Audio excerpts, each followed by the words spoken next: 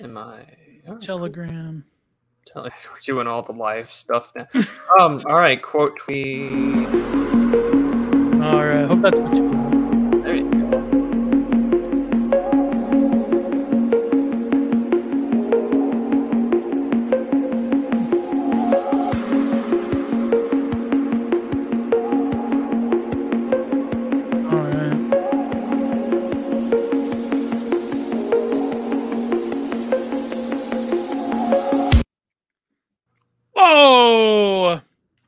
Whoa!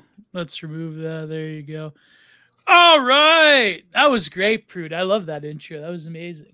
Well, thank you. I'm trying to do more of them. Who is the music by?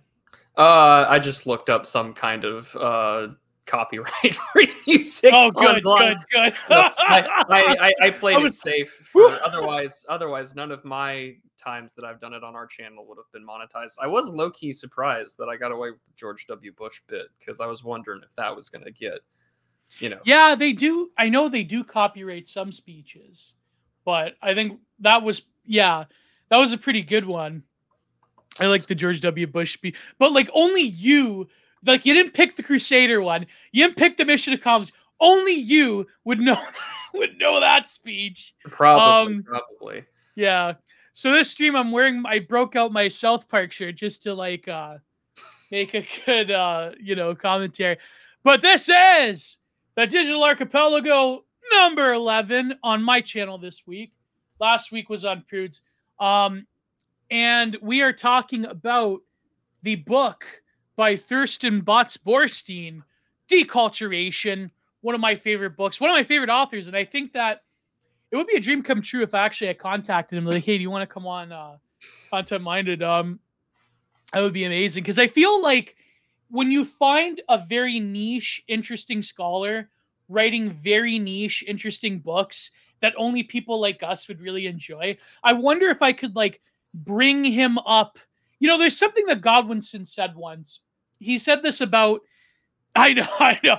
He said this about his Alexander Gordon Jahan's video, where he said that when you do find an obscure lolcow, or when you find an obscure source of meaning or content, they could transcend your reach, but you get to dictate those initial salvos, those initial explorations. You get to sort of mold the way that an audience takes up a person. I mean, in that case, he was talking about one of the most prolific lolcows to come out of England. But I feel like if I did bring more awareness to the work of Botts-Borstein, that, I think he'd be like, oh my God, all of a sudden, a bunch of right-wing spurgs are enjoying my work now. This is incredible. But anyways, hope everyone is having a good week, a good day. Many events, many happenings, many Twitter dramas. I don't know if we want to cover it first. But before we get to that preliminary shilling, really quickly, yesterday I released my content, even though he deactivated again, but it'll probably be back soon. My content-minded episode with Marcus, Zuma Schopenhauer. Amazing Theory Cell episode. I recently got into a trouble. I got the Irony Bros are after me again. I don't know if they're after me.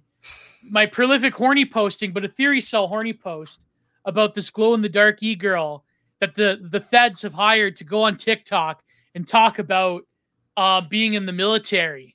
So I want to write an article about her, actually. I think it's quite interesting, this relation between Eros and Thanatos that Sigmund Freud talked about. But anyways, I'm just paranoid, baby. I'm just paranoid. But I'm glad that my horny posts are even have some delicious Spencer Grunhauer type theory selling there. For those who don't know, that's a reference to our good friend Baltic Dan's new forthcoming novel called Nutcranker. I will release the foreword when that book comes out. He had to censor some words, though, him and Matt Forney. The certain type of posting, the C word posting word, he had to get out of there. So my forward. Oh boy.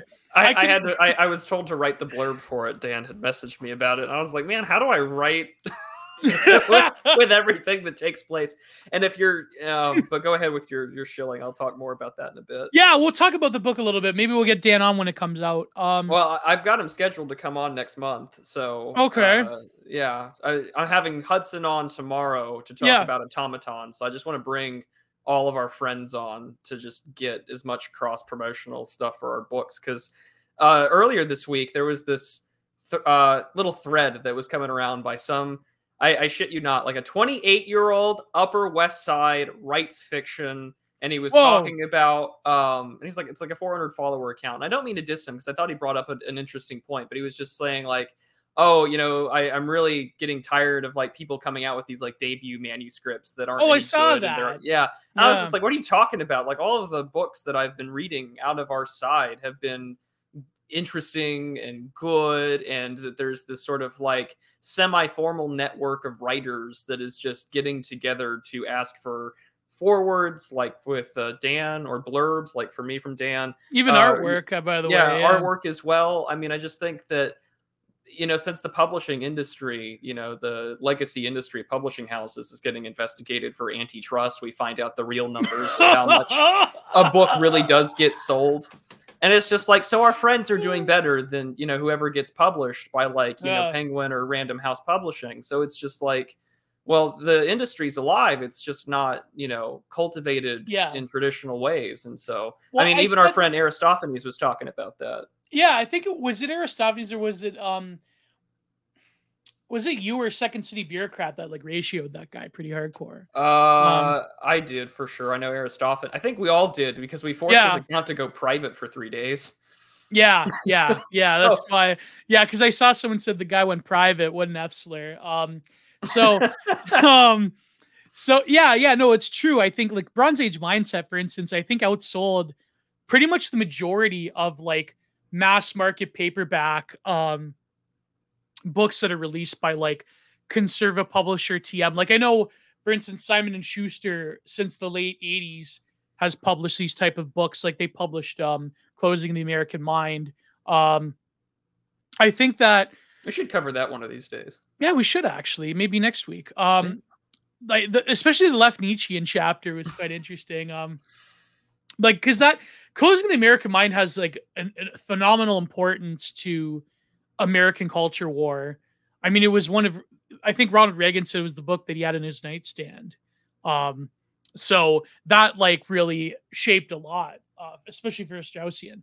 So, but yeah, I think like I know that I forget who I was talking to that said that a lot of these like conservative pundit books that get released by like hosts of Fox News or like the Daily Wire, they go to the offices of all of these like Fox News, super PACs. What's the big Republican thing? Like CPAC?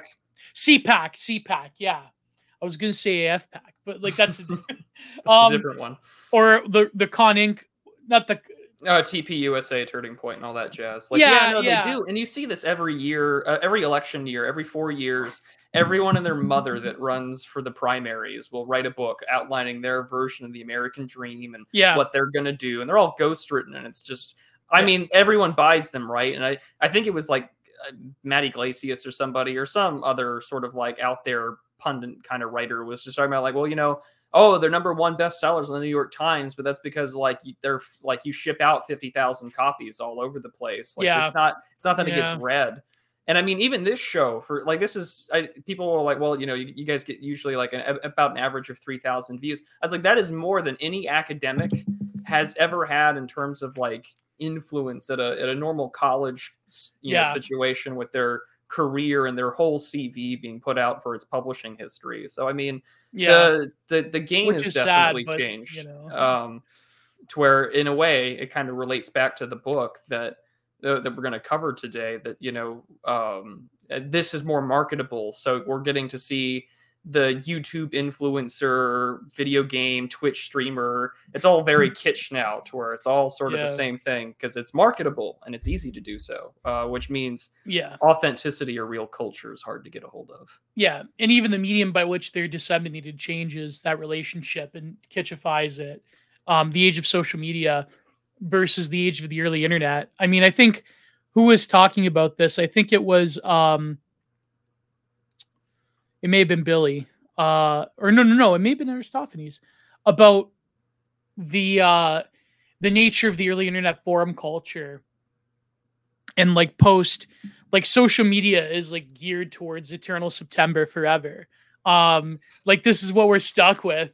And the fact that like there is no originality and the fact that in a weird way, like even you last night were talking about this with Patrick Casey, like the blogosphere returning with the V and forum culture, especially a certain forum which you which was not mentioned, that has to do with an Egyptian god. By the way, need those super chats. Do I have a super chat already, or I don't know? It would pop up in your comments. Yeah, it would pop up in my thing. But need those super chats, please. Buff, don't worry. I think Lomez is working on the recent shipments of Passage Prize. But anyways, where is that Hide Wars video where a certain thinker already says I won? Yeah, I won. I remember in the DMs when that video came out with Warren, and that was a pretty that was a surreal time in history. But anyways, yeah, I think the publishing industry is done for it in general. Like I was watching, I was doing my workout yesterday, and I was like, there was a YouTube ad, and it was it's with Ruby Kaur, and it was sponsored by Barnes and Noble, where she said that at 5 years old, I picked up a pen and started drawing and never stopped. So many years later, challenging the patriarchy, dismantling it, having a book deal. It's like, oh my God. Listen, I picked up a pen at that age, and I've been drawing for the patriarchy ever since. No, I'm kidding. But I think it's quite indicative of, I think, the way that the publishing industry has gone, and the fact that like someone like Bronze Age Pervert could basically outsell every conservative pundit who hands out their like ridiculous books like candy. Like do you have Book Depot in the States, Matt? You have equivalent? I don't. Well, what would Book Depot be like? Just a chain bookstore, or like the sort of factory floor direct wholesaler bookstore? If there is, I don't know. I mean, there's plenty of places that I can order online like that from, but I mean, Amazon's basically taken that chunk over that I know of. But I mean, where I live, I'm a stone's throw away from a local bookstore, a Books A Million, and a Barnes and Noble. And I try my best to avoid them nowadays, unless I want to like go pick up like publications, because I'm a sucker for physical media. Almost everyone knows this. And I really can't stand e-reading. I really don't, despite the fact I have like a whole solid state drive full of books that I will never get to. And but that's the thing though with the publishing industry. I can buy off Amazon, or if someone's got their own publishing house, I can buy books from them. Like my copies of Decline of the West come from Rogue Scholar Press. A lot of my political books that I've bought have come straight from Imperium Press. There's plenty of publishing houses out there, Antelope Hill, Terror House Press. I mean, yeah, and they banned a bunch of Antelope Hills too. From Amazon. They have. So I mean, you're kind of left to go directly to them, because you walk in. Like I hate Books A Million and I hate Barnes and Noble, because you'll walk in and like the first thing you'll see is just like you'll walk into a Barnes and Noble and it's like, well, here are all the top reads that like the New York Times wants you to read. So it's all that like really cringe political shit. And it's got Rupi Kaur in there as well. Yeah, and a strain or just like a whole wall or aisle filled with Funko Pops. And then if like you walk into a Barnes and Noble, it's like the perfect like alt girl, but they're all lesbians now or worse, because you can't get goth alt styles without the dick being attached. And so they're non-binary now too. Well, yeah, the girls. Well, that's what NB just to me just means ugly, but you walk into a Books a Million and like what's the first thing I see is like tarot cards and weird dream catcher Wiccan shit, and it's just like there's no you point know for what me you're to, getting into. yeah, you know what you're getting into, and then there's the anime, the Funko Pops, the weird models and collect. It's like the perfect Bugman store, so I have to like run straight to the very end where the magazines but are, it's so I can only the go. top Crunchyroll anime mangas. It's not like the real esoteric ones. But yeah, Yeah.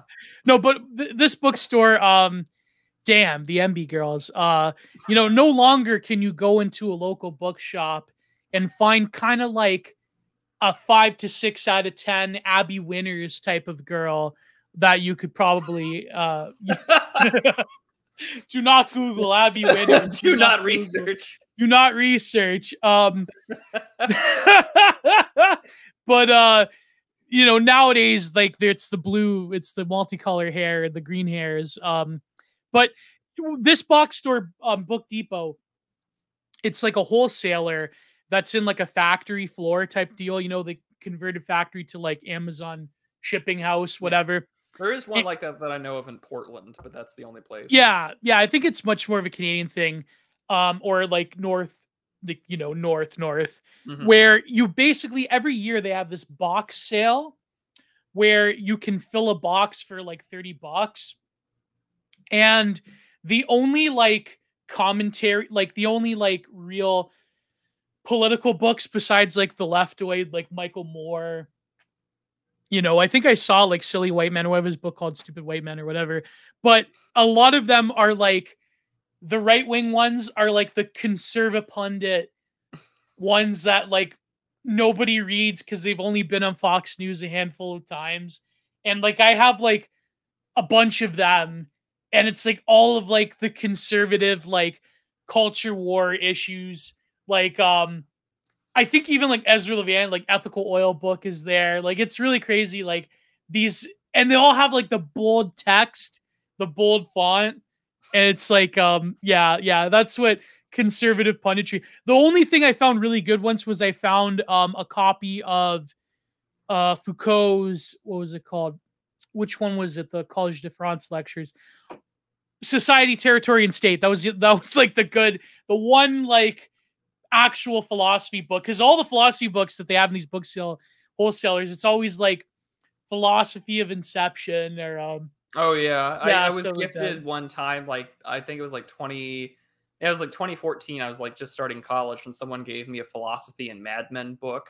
Yeah, and I was like, that's the stuff that you pull from there. And it was funny because the other month or so, I managed to one of our local bookstores was closing, and they had it was like the day before, like they were supposed to give over the keys and everything.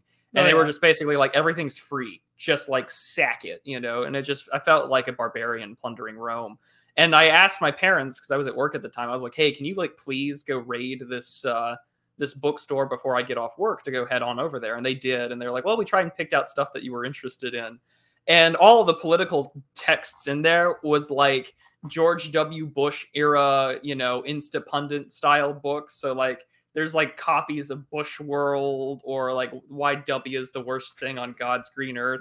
And it just, it just felt like an older vanished time, because like even the stuff that was out there was like, I did manage to get 2 copies of some stuff from Pat Buchanan. And that was probably the only good takeaway. Yeah. The rest was just like, here's something by Dinesh D'Souza. And I was like, well, that can go. Yeah, the Dinesh D'Souza ones, they always litter these type of bookstores. Oh, yeah. Imagine a world without her. Well, yeah. No, it's not. I mean, I don't know if I'm Norwooding a bit, but I mean, maybe it is to just, it's just when I do Norwood, it's to prime people to accept the Thaz, so I have an excuse.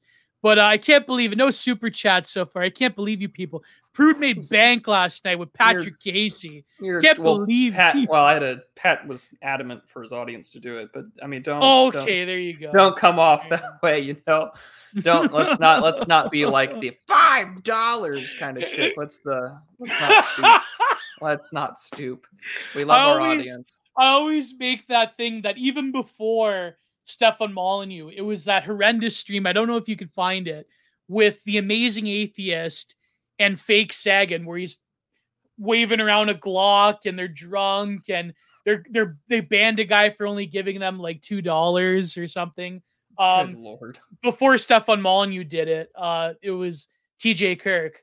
But speaking of unspeakable horrors beyond our imagination, where was I going to lead up with that? No, anyways, shilling time. So yeah, yesterday, the stream with Zoomer Schopenhauer. Zoomer Shop, but my mind was stuck on Zoomer Theosis, but it's Zoomer Schopenhauer. Because I just know him as Marcus, but it's like, Yeah. But yeah, it was amazing stream. We talked about his sort of take on scientism and Kantian and post-Kantian philosophy, his critique of Heidegger, and we talked about the history of the SMP and England. And what else? We talked about religion, mysticism, but also his 4 varieties of neo-paganism and paganism that he covers. And we also mentioned Mike from Imperium Press, his brand of paganism being the most coherent. And yeah, really great stream, full version on Patreon. Next week, I don't know if I'll release the second one with Stain Haynes or not, but I have to get around to releasing my video called More Artifacts from the Future, which is by the Institute for the Future, that actually has a lot of glow-in-the-dark type of ties. I believe Schwab Real Human, which I'm trying to get on the show, actually mentioned the Institute for the Future in his recently freed article about, what's it called?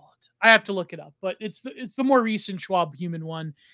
And I was reading it to prepare for, the episode with him, and they mentioned Institute for the Future and how it had relation to the Rand Corporation. I'm like, oh my God, there you go. Talking about, telekinesis, how to mimic it with AI and so forth. And so, yeah, next week will probably be another Stain Haynes one. I have one I'm in the process of recording with Default and Astral. And I have a bunch of other ones. And next week I'm going to be on a pretty good stream, but I'll have to work out the details. And tonight I'm recording, which will hopefully be out in a few days, again with Constantine Martelli and my good friend Goran GSP. We're talking about the recent developments on the special military operation. So now to be known as partial mobilization. So I'm not going to talk about the blue-yellow situation this stream. I'm saving it all for tonight. I kind of went off last week a little bit with, but things are changing quite rapidly, so we'll cover all of that. But so final shilling for you, Prudentials, before we get on. I know last night, amazing stream with Patrick Casey, TR Hudson tomorrow. And what's your schedule looking like? After that, Sunday. Oh, and evening. a Substack. There you go. I forgot. I have to read it still, but yeah. Oh yeah. Pierce the veil. Yeah. Well, piercing the veil. Again, list of bands I did not listen to when I was growing up. My dad had Jan and Dean and the Beach Boys on in the car when we drove places. But oh man. No, I mean, Stain Haynes asked me a while back if I could write something about living and life, as sort of, because the last issue of Carson Women was about, or the most recent one's about death, which TR Hudson is going to be featured in. Yeah. So all the more reason to buy a copy of Carson Women magazine. No two copies are alike.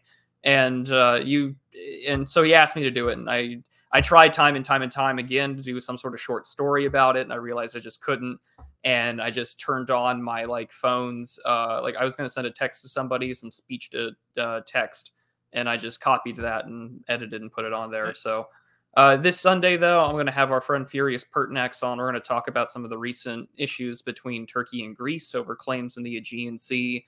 And then I'm currently scheduling something with Semiagog and Jimmy Thomas about also the recent mobilization in the news out of Russia with regards to what's happening in Ukraine. So there's a lot of stuff coming forward. We're going to try our best to be as encompassing as possible, both geographically speaking, but also the logistical side, because Jimmy Thomas is a military veteran. So it'll be really good, I think, once we get that all planned out. So stay tuned for the announcements. And of course, yesterday I had Patrick Casey on. I thought it was a really good discussion. So things are going pretty well. And then hopefully tomorrow I'll have an article out for our wonderful Subscribe Star backers and Substack patrons. So plenty of good stuff coming up.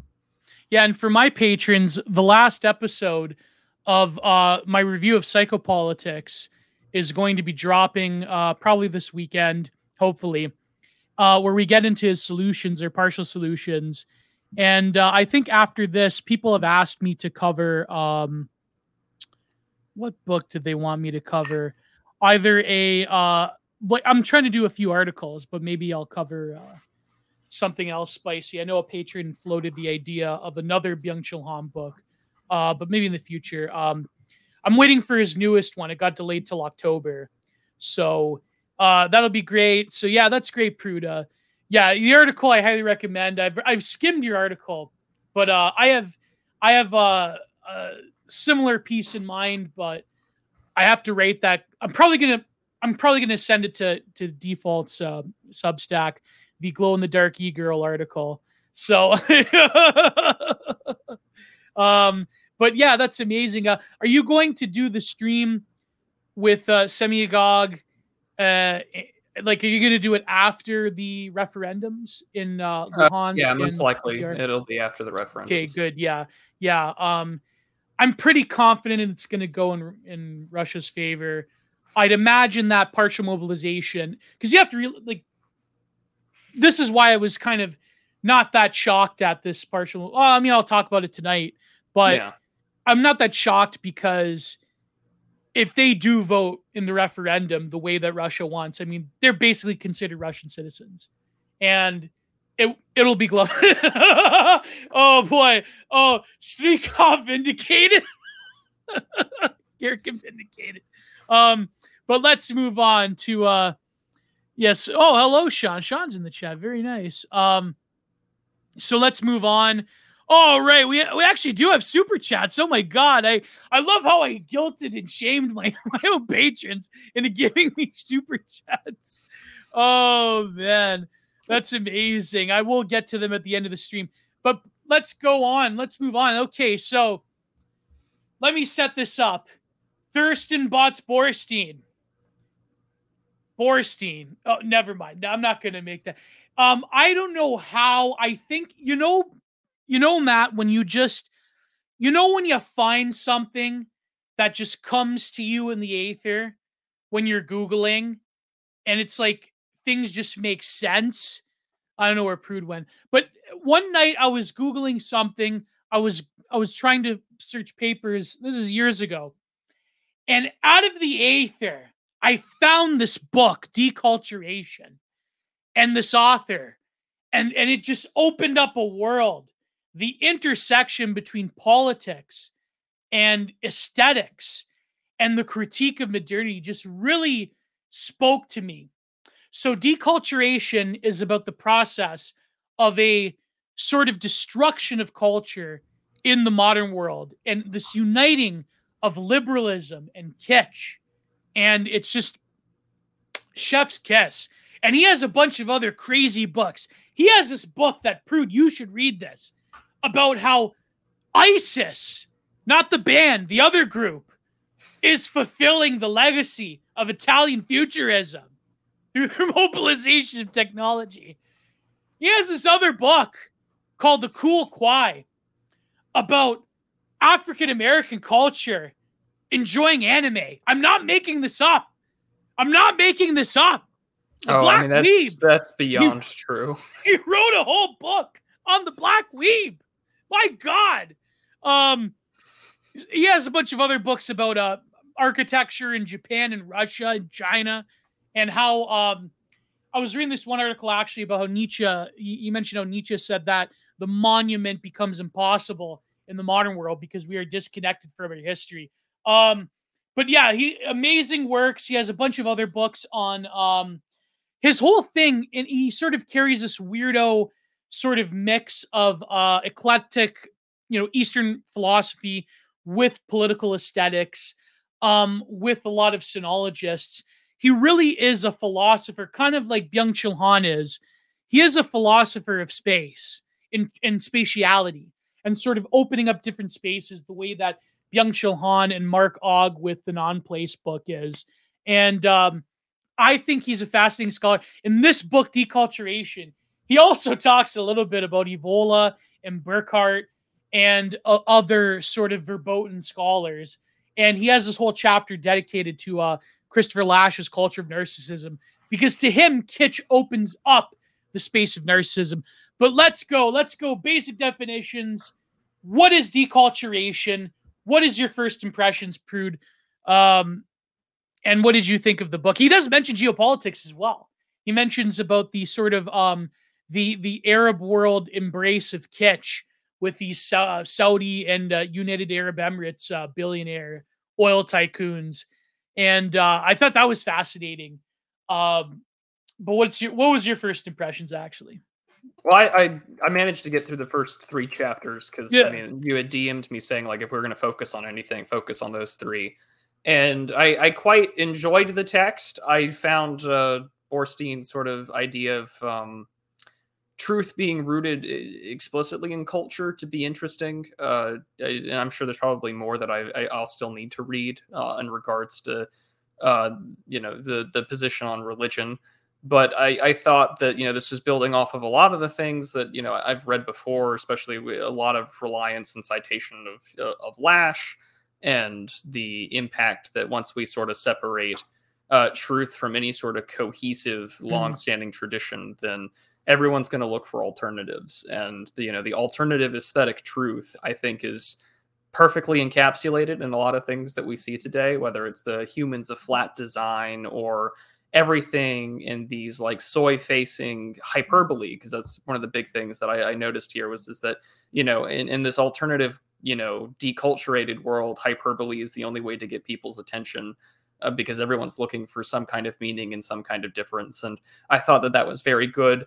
It was funny, we were mentioning the selfie earlier today in the stream, and I quite thought that there was a point there that was definitely worth making, because we do live in this age of narcissism. Again, Borstein's building off Lasch, and he said the selfie was inevitable, actually. Well, yeah, he said Lasch had singled out the proliferation of images as a catalyzer for narcissism. Today, the image flood has turned society into a spectacle in which the individual attempts to participate narcissistically via selfies.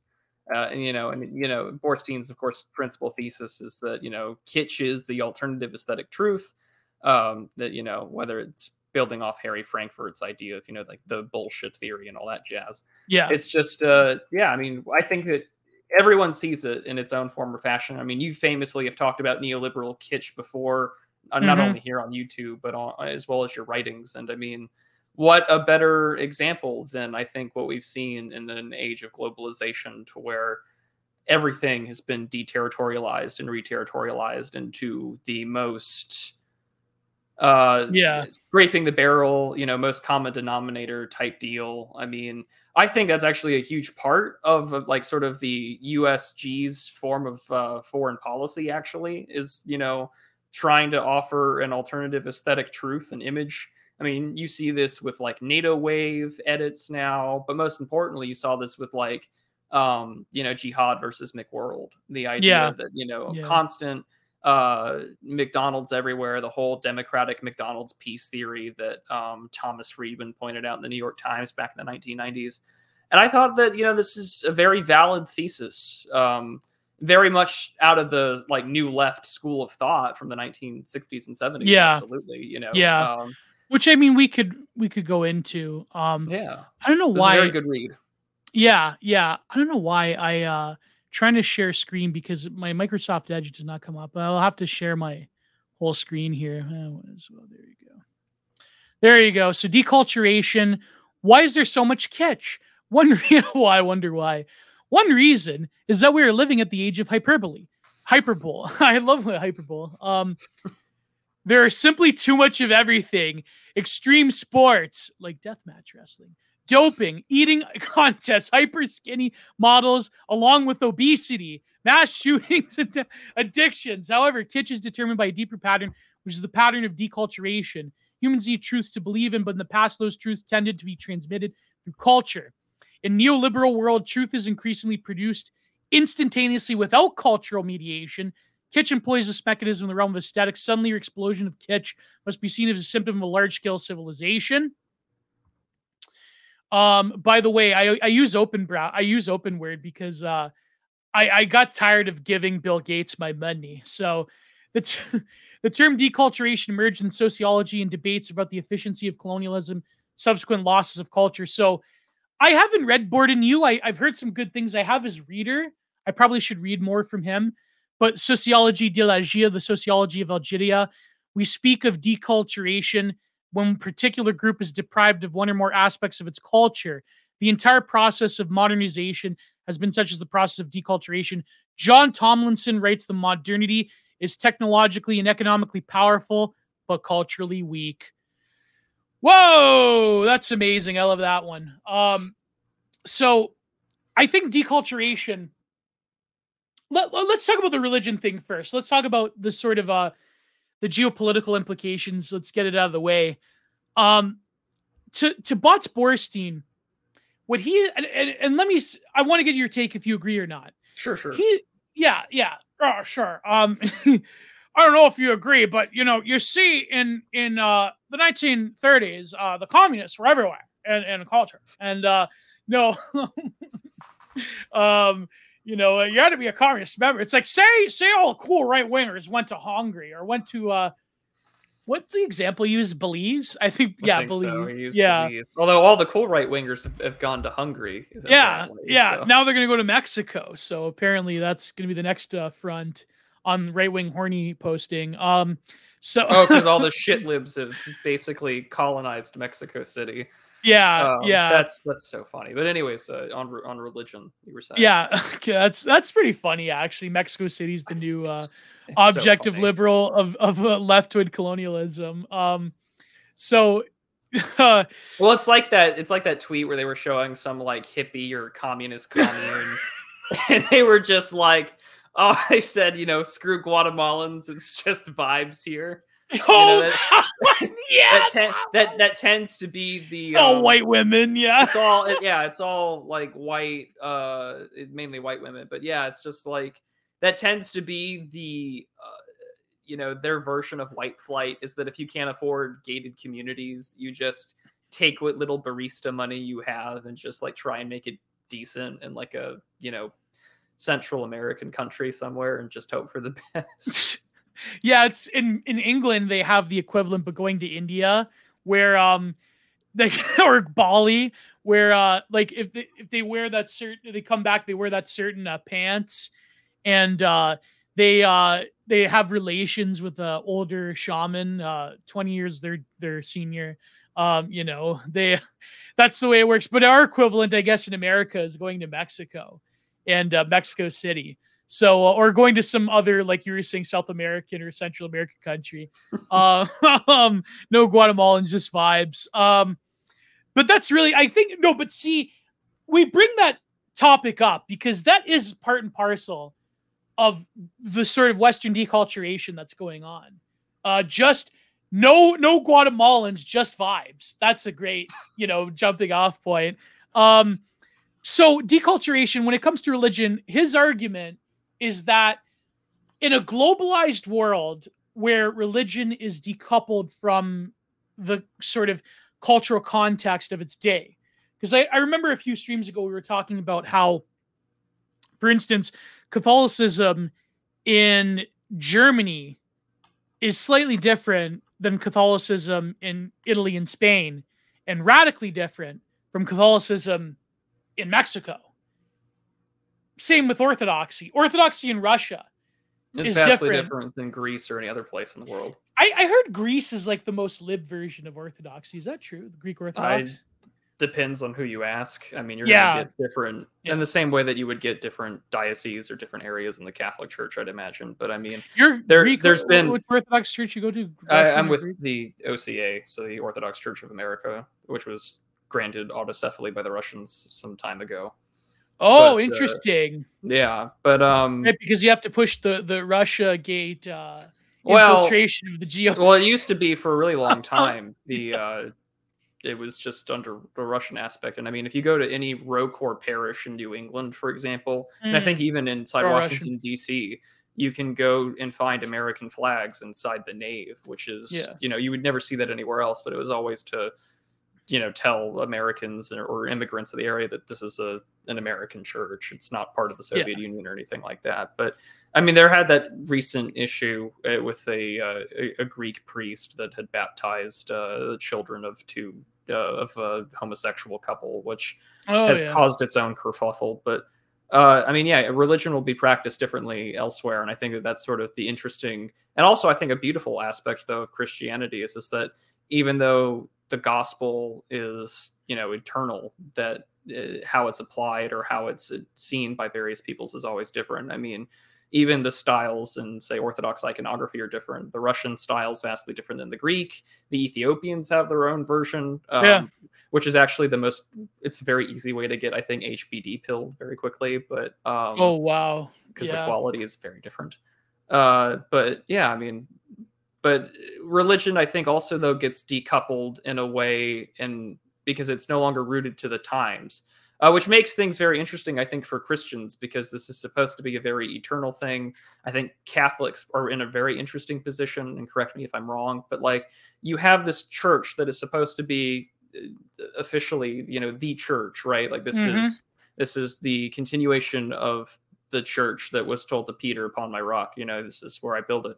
And now it's sort of in this place where you do see other cultures, have their own interpretations of it. But now in America, where people are so completely atomized and detached from any semblance of meaning, that's where you got that famous New York Times article about weird Catholic Twitter. And I mean, I can't believe Anna called Mecha Bernard cute over me. I can't believe that. My hopes of being on Red Scare one day are dashed. But I mean, the thing that I find is that you'll that people will try and find meaning to it in a way that, of course, can be viewed as transgressive, or I mean, we see this a lot with like dime square Catholicism that everyone wants to pay attention to. Wet brain / dime square Catholicism. Yeah, which I mean, listen. If Honor Levy wants to come on this show, I have no problem coming on show. But I don't know. Does she have a BF? Probably. She has. Well, you can hopefully travel now, Gio. Isn't that the case? Yeah. That they after no longer 30th, I think. Yeah, it's true. Yeah, on the 30th, the Arrive app, they got rid of it. You can, or what's optional. I mean, I'm sure that the libs will use it as a status symbol, though. Oh, I'm sure. Yeah. Maybe, but maybe though you'll be able to find yourself someone here in America. Maybe. Who knows? Maybe it'll be Honor Levy. No, I'm kidding. I know she follows me on Twitter. But yeah. So, but I mean, and this was the thing that actually I wrote an article in response to Default Friend about this, because she had made a point that, for a lot of people, religion these days can feel like a flash in the pan cultural moment. She had said, what is the difference between like an Tradcath and a Bernie bro? And she says she doesn't see too much of a difference.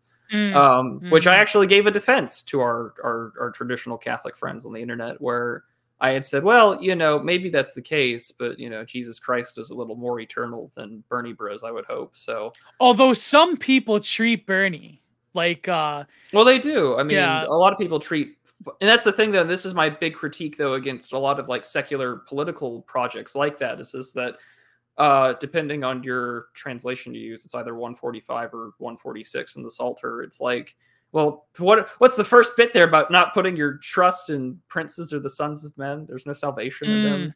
And so when you treat and like, it's the same thing about like waiting for Superman or waiting for Caesar, I think, to some extent, now that conversation keeps happening in American politics. Like, you're trying to put your hopes on something or someone and not doing anything about yourself. It's like that old, it's like that old saying about a guy that says God will save him, and then he rejects the guy on the rowboat, the helicopter, the Coast Guard, and then he drowns. And he's like, well, you didn't save me. And he's like, well, I sent 3 people to help you. And it's just I saw that, and this is the best video that I think one of the better videos that the Distributus has done, where he's talking about like the Grill Pill and Chapo Trap House, because Bernie lost the primaries in 2020, and Matt Kreisman was basically trying to tell people to still believe in the greater ideological project and things like that. which was like an honest confession, I think, that, not one guy is going to change everything. I mean, that was a big lesson for, I think, everyone who was into Trump too in 2016, is this, that, the more we watched him, tweet his way or observe things or enact policy, it was just like, well, he's not, we saw the full machinations of, the deep state or the managerial regime or whatever term that you want to call it. And it's just like, well, it does illustrate that it will require you to do more than just to sit on your ass and hope everything will be right. Like, you have to be proactive about things. Yeah. And, yeah. I think that's the one thing that is a big takeaway about deculturized people and de-atomized and deracinated people is that once you're completely uprooted from your culture or belief system or anything, again, like Borstein points out, you're going to look for an alternate aesthetic vision. And some people, get really interested in sort of the Gothic designs of cathedrals. Some people are really into, the aesthetic appeal of religion, which, I mean, great. That's a great way to get interested, but that's not why you should be there. That's why you don't explicitly go to church because, you think it's based in red pilled. No, you're supposed to go there to commune with God. You're not supposed to be there because it's where all the cool red pilled people are. I mean, you'll naturally find them there, but it's just a weird place to be in, I think, culturally, because you're right. Everyone is now looking for ways to stand out, and Twitter, even though it's got such a minority of users in terms of like, the whole population social media of the West,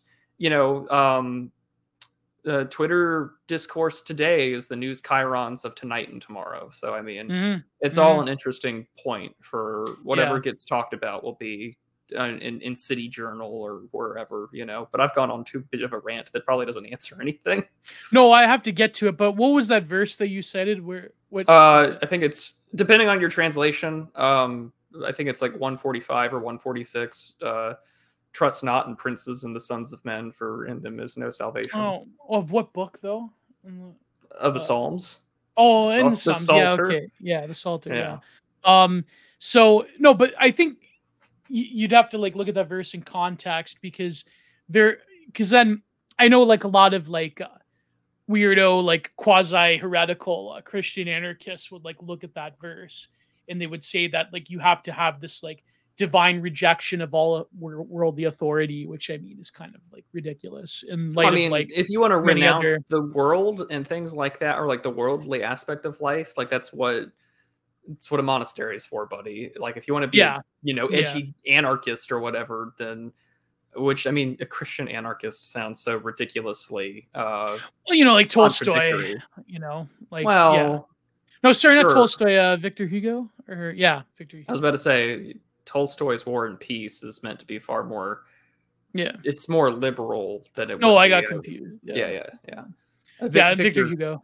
Okay, yeah, you can see it in parts of Les Mis, but even then, right, like, it seems to me, it just seems innately, I don't know enough about them to give anything. It just sounds very contradictory that but I think your king is not of this world, and but he will return, and it's just, but it's still a king though. That's the thing. Like, I think that there's a sort of funny relationship between worldly authority and the faith, like in both Catholicism and Orthodoxy. In Orthodoxy, it's actually much more explicit. But I mean, there's verses to support. I mean, I don't think that it's to reject worldly authority, but rather that the true supreme authority is not of this world.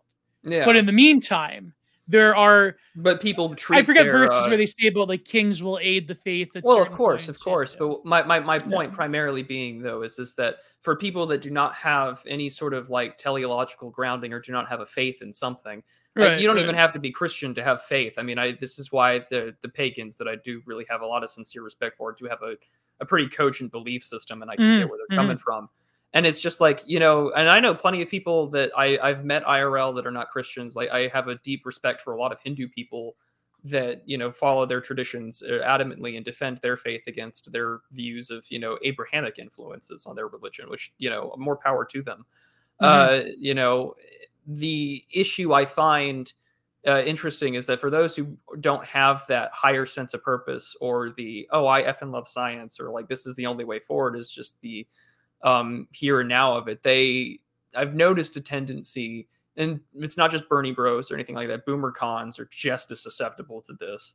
where, you know, they do treat the only form of like being rescued or delivered is by, you know, earthly authority, which I mean, in a lot of essence, yeah, we're going to need leaders and we're going to need people to do it. I just think that we have to be very careful, I think, about not, you know, like the God Emperor meme, I get his totally 40K reference and all that jazz, but like he's not God. And eventually he'll stop tweeting one day, you know, just, I'm thinking out loud. I don't have.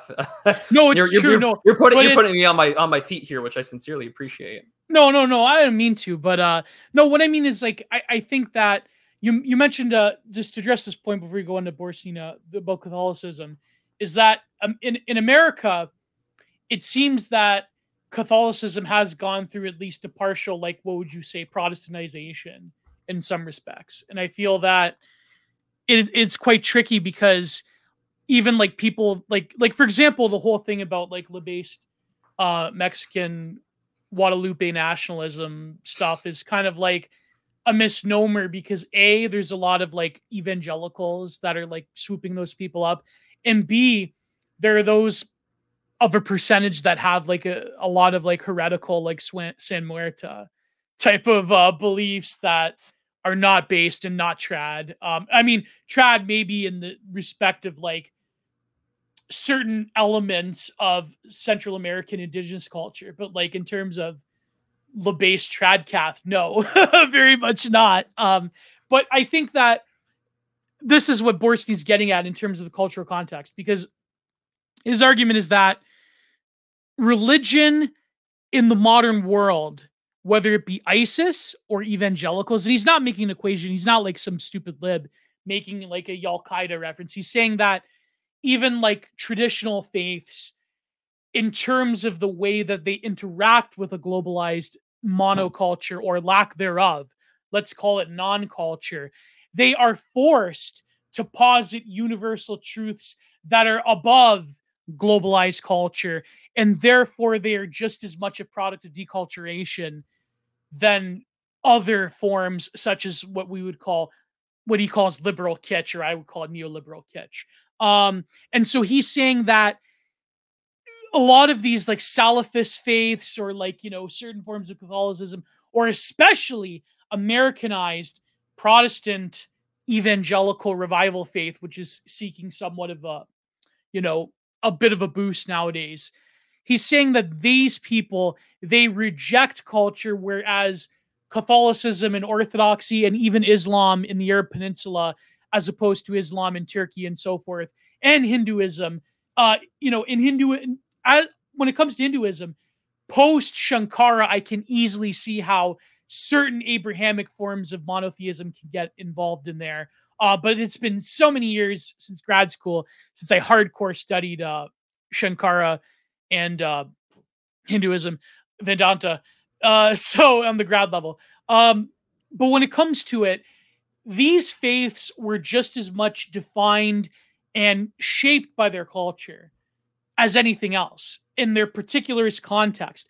But in the advent of globalization and neoliberalization, and we can get to the critique of the word neoliberal as well. Let's get to that, because I know the Baposphere is very adverse to that term, very adverse to like the sort of dime square taking up of like Lash and to a lesser extent Byung-Chul Han.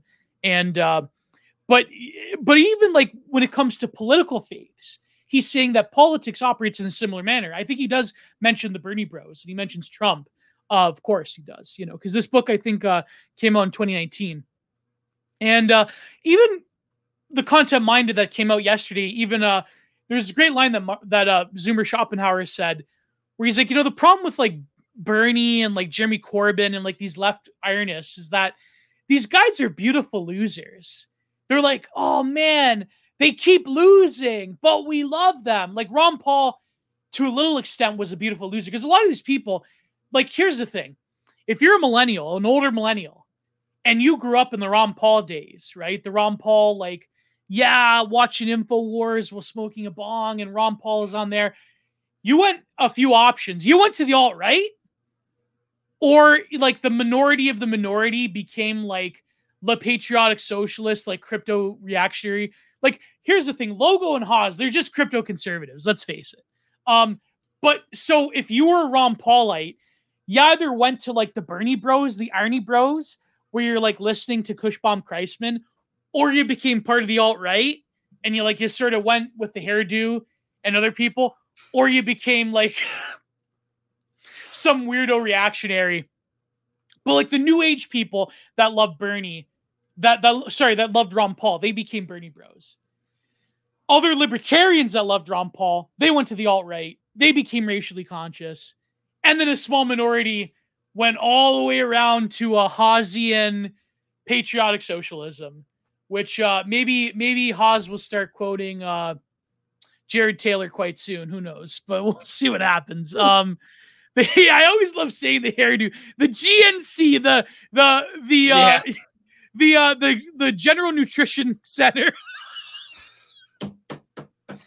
Oh man! Oh, just go to BAP's Telegram if you want to know what GNC means. Yeah, those are words that we cannot repeat. Cannot repeat on YouTube ever. No, that's don't we love? This is the thing that I love about the right wing that's been going on for like ever is that there's been constantly trying to find like a 3-letter acronym to explain everything. Yeah.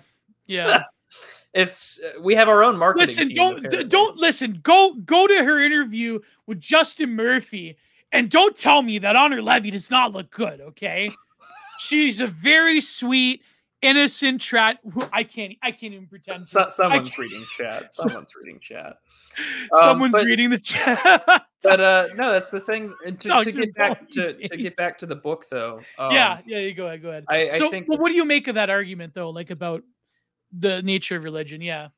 Well, I mean, once it gets deculturated, or once it's uprooted from its its cultural grounding and understanding, I mean, it's prone to be constantly reiterating or reifying itself to meet the audience and the times of the day, and I think that does come with significant problems. And I don't think it's just unique to Christianity. I think that as things continuously enter these sort of post-national economic zones, and that's not just Canada, there are definitely parts of the United States that are like that, especially in a lot of places like Austin or New York, you go to Austin and I feel like, keep Austin weird. And it's like, I can go to Portland and feel the exact same way. But the thing that I think is very interesting out of the book was this, focus on hyperbole, which everyone has to be hyperbolically the same. And this is the chapter that the first one is about, the new aesthetics of, no, not that. The essay or the part about corporate excellence, which I thought was just really corporate good. Excellence, yes, yeah. Corporate excellence is a new phenomenon. Virtue ethics, which goes back to Plato and Aristotle, examines the good together with a whole palette of virtues, while deontology spells out rules that are right. Virtue ethics is part of a family of teleological ethics, which deontology is most generally opposed, and defines its values in view of an end or purpose, telos, to be achieved. What is good as opposed to what is right has to do with benefits. Also, utilitarianism belongs to teleological ethics. However, while utilitarianism wants the greatest amount of happiness for the greatest number of people, which it finds useful, there is the other subgroup of teleological ethics, virtue ethics. But let me get down here. Therefore, the Aristotelian arete can be translated not only as virtue, but also excellence or effectiveness. Since virtue ethics is very much dependent on the Edumenist theories about how to achieve individual happiness, the cultivation of moral excellence, virtue, has often been seen as an end to achieve happiness and to achieve it in the most effective way. The corporate world cannot have borrowed the term excellence from the tradition of virtue ethics. Classical moral ethical virtues used to spell out in the terms of concrete qualities such as courage, temperance, justice, and wisdom, or theological ones such as faith, hope, and love.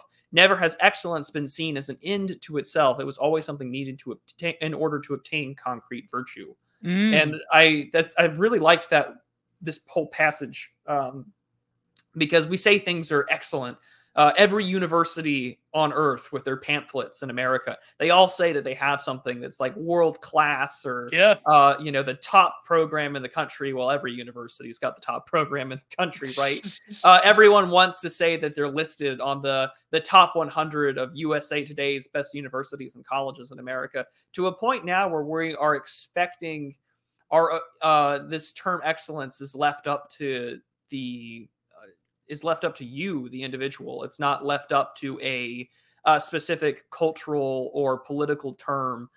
Because like mass culture has gotten to a point where there is no such thing as mass culture. And I know that Yeah. sounds like I'm being like out there with a hot take, but I mean, consider television in the past, right? Where cable kind of changed things where like you had to pay for HBO if you really wanted to like get with the Sopranos or something like that. Man. But I mean, you think about television shows like how many viewers got to witness the end of the TV show Friends, how many people tuned in for the series finale of MASH, or how many millions? Cheers. I think it was like I mean, for Friends it was like I think MASH had some 13 plus million people at the time. Yeah, MASH. There was also a blackout in California, so they had to like air it again. Something, something like that. But I mean, it just illustrates that like that has its own problems, mass culture in a lot of ways, but it was far more homogenous to where everyone was doing it. So now the alternate aesthetic of today is that we're supposed to put out good, riveting television that meets the zeitgeist of today, which the zeitgeist is whatever the elites put out, which is Euphoria, or whatever. Euphoria, but I mean, Ring also of Power. But what do all those things are meant? The alternate aesthetic of today is this constant looking glass of looking to the past forms of television. And well, if we can hijack these things, then we can deconstruct what made them great, which typically means, we get Kangs of power, as people like to say, or how every, Star Wars sequel or whatever just gets continuously more and more shit. To where, it's like that whole Rich Evans and Mike Stacklasa bit where aren't you glad that you're growing up to see all the things that, your favorite franchises go to shit.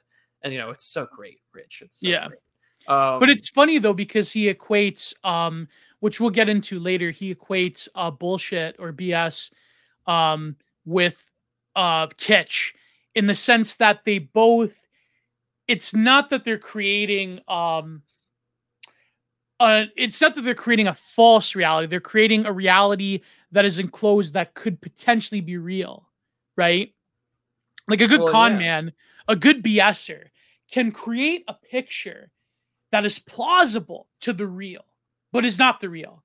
Logo de Atlas can create a picture for you, and he's done this to me on stream, where he can create an argument about Xi and Huang Nu and Ron Paul Maoism that can kind of be like, you know what? That's kind of real, but it's not real. It's a facsimile of the real. A good con man can create a picture that may not be real, but is akin or a adjunct to the real. That is the difference. And that is what kitsch is to aesthetics and to cultural expression. So I wanted to tackle this equation of equating culture with truth. But before we get into that, excellence culture. In the beginning of the book, he talks about how kitsch, the reason it proliferates in the modern world is because of excellence culture. So here he's equating corporatization of life, the politicization of everything, and aesthetics. So corporate aesthetics, like illustration, and what we're seeing with AI and all that stuff, that is a model of excellence culture because it gets right at the heart of this sort of false sentimentality that delivers a message in the most efficient manner. Corporate design is all about that. It's all about delivering you into how can I, with the least possible effort, have the most impact in terms of selling you something. That is excellence culture. So Byung-Chul Han, in his chapter, he called it the difference between what he called the biopolitical self, which is, Michel Foucault, and what he called the entrepreneurial self in psychopolitics, meaning that you sell yourself as an individual and you give up your information. Everyone becomes an entrepreneur of their own brand identity. That's what Byung-Chul Han is saying. So he's saying that excellence culture, Botsporstein is saying that excellence culture works in a similar manner. It is the marketization of yourself. But beyond that, it is creating this picture of the perfect being that is efficiency maxed. But I noticed the sort of, he takes great pains, which I think is very helpful. And in fact, is very good if, say, you're someone like Bronze Age Pervert, you're in that sort of sphere, is that Greek excellence is something wholly different. It is virtue ethics.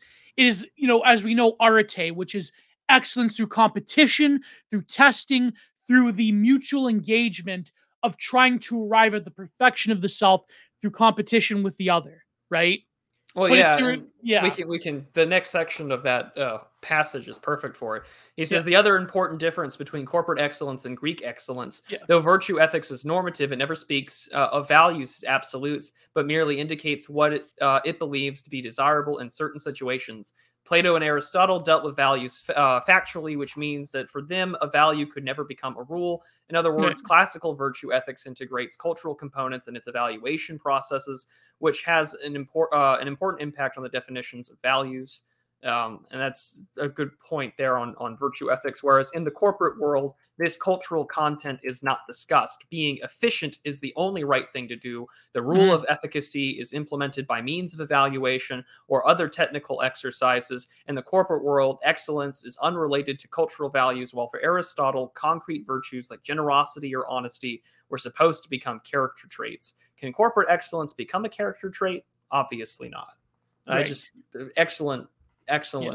Very glad that he went out of his way to clear these things up, because excellence is deontological. Like it's in the Kantian tradition. It's the maxim. It's the rule. It's the universal that transcends culture. Because Aristotle, in some ways, even though he sort of Heidegger would say he still fails in terms of traditional metaphysics, but he says that there's still a little bit of the pre-Socratics in Aristotle, the latest development of Socratic philosophy, in that there is an element of becoming. There is the sort of, not the universal inherent in it, but there is the becoming to the universal. There is the seed and the acorn in the tree, right? Whereas with Plato, like the universal is in the particular already, even if it's just a facsimile of the universal, it's an imperfect mold of it. With Aristotle, however, it's still the element of becoming to get to that perfection. And in Aristotle, if you look at the Nicomachean Ethics, it is culturally conditioned in that every society has their own view of what the perfect being is, has their own view of what phronesis is, of that flourishing. Eudaimonia, right? Like, eudaimonia is not just happiness, what we understand to be this like utilitarian pleasure maxing.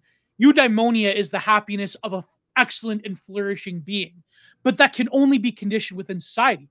And he was talking about Athenian Greek society, where certain people like women and slaves did not have rights for a very specific reason.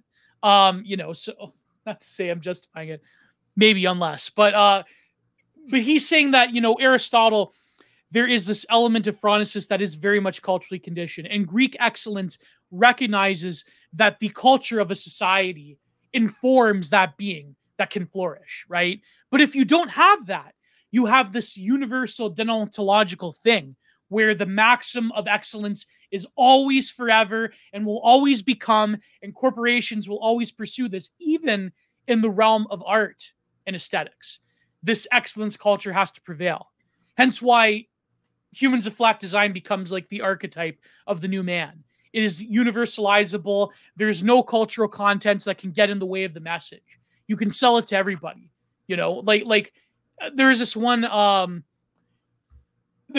documentary. I think it was some like metal music throughout the world, like in the global south.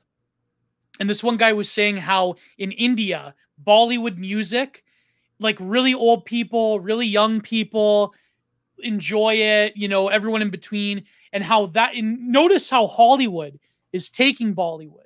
And there was a time period in the 2010s where they tried to do this, where it's like really they tried to like give you that sort of flavor of Bollywood, right? But let's examine that for a moment, right? When you have a music culture that is for everyone in that society, or for everyone in general, everyone can look at a Marvel movie and see a Hans Zimmer, soundtrack, then that becomes part of excellence culture. That is gutting it of its cultural context. So I don't know if you had any more. Well, no, I mean, there's a point there to be made, I think, in three areas. The first one I'll just get off the bat with like the Hans Zimmer thing. Like every movie trailer has the expected sort of kind of bit and all of it now. Like it's become the standard to where, and I was just watching Ad Astra earlier this week. Oh God, Ad Astra. But like even the music in there, it was, I felt like, okay, there are bits out of here that feel like out of Interstellar, and I just feel like I could feel this sort of like emotional string bits of music here and there. I'm like, okay, so like when we're in space, the standard has been set, right? You have to sound like Hans Zimmer. You have to sound like that. It's no longer the big orchestral ensembles of like 2001: A Space Odyssey or anything like that. Yeah. The excellent standard has been set. The point too But that's what that Scruton said as well. He mentioned Scruton, how Scruton says that it's false emotion that makes kitsch, and that's yeah, Hans Zimmer to a T. I hate to say, absolutely. but Yeah. go ahead. Yeah, go ahead. But yeah, no, that was going to be the next part because Scruton Yeah. gets mentioned a lot in here. Is that beauty dies when it stops being like authentic and what it wants to tell you, instead it's trying to tell you what to feel. And we see this all the time now with what's being beaten over the heads in regards to art. You're supposed to either enjoy the transgression, you're supposed to enjoy the moment. You see this a lot in Marvel movies where and I mean, I'm not one to watch that stuff, but I mean, I will watch The Critical Drinker, and where he's talking about, well, like you're supposed to have all this emotional bits where I'm just a girl is playing, and like all of a sudden I'm supposed to really give a shit that she's like beating these CGI monsters up or whatever, I feel no emotional connection to it, but you're forcing me to feel something, and ergo like any semblance for me to appreciate the. Did you see those Twitter clips of the King of Power where the girl, the blonde woman, is fighting men? And did you see that? You didn't see that from the Lord of the Rings? Like the Amazon show or the Amazon I show. did not. Where this blonde woman's fighting men by the dozen like it's the Matrix. Oh. Yeah. The other thing though I was going to also say is that I think with Netflix you're also in a position where you can bridge the Bollywood gap now. What was that movie that was it's like RRR or whatever. And people are saying like this is the greatest movie you've never seen or whatever, and I always find that funny because it's sold to Westerners, and like demographically speaking, well, like like my country is 330 million people, and that's mainly due to all sorts of stuff, but it's the most populous Western country, whereas India's got like 1.3 billion people, right? It's always what's funny is that Canada actually started this trend. Did you know that? No, I did not. Canada, we had Bollywood movies that were set in Canada, but there were like kind of like indie films. Like there was this one called Bollywood Hollywood. I think that was what it was called. And I remember watching it like long time ago. I remember it actually gave a nod to the Adam McGowan film Exotica, because the woman had an Exotica poster in her room. And like it was sort of like, so Canada, like many other instances, started a lot of like the culture war issues over multiculturalism. And in fact, when it comes to music soundtracks, the only time I think that Canada did multiculturalism kind of right was like the mid 90s. You had composers like who worked with Adam McGowan, Michael Dana, the composer, who did all of his films. Actually, he did the soundtrack for like a lot of other popular Indian or like semi-Indian based films. Like he did the soundtrack for Life of Pi. He did the soundtrack for Water, which is really him and what's the guy's name? Arman Ra, I forget his name. The famous Indian composer did the soundtrack for Water, which became a monumental film in the trilogy of that films. So Michael Dana, he for example, the Exotica soundtrack or the soundtrack he did for 8mm with Nicolas Cage was like this world music where you had like Berber music. He had like different,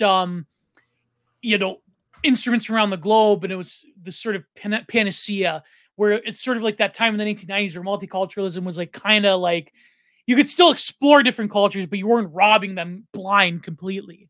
That came much later, but then what happened was when it came to Hollywood, the experimentation with the audio landscape became so flattened, so Hans Zimmerish, that it's like, every epic Marvel movie has the big orchestral moment. Like, maybe anime probably has kitschy elements to it, but not nearly to the extent, in my opinion.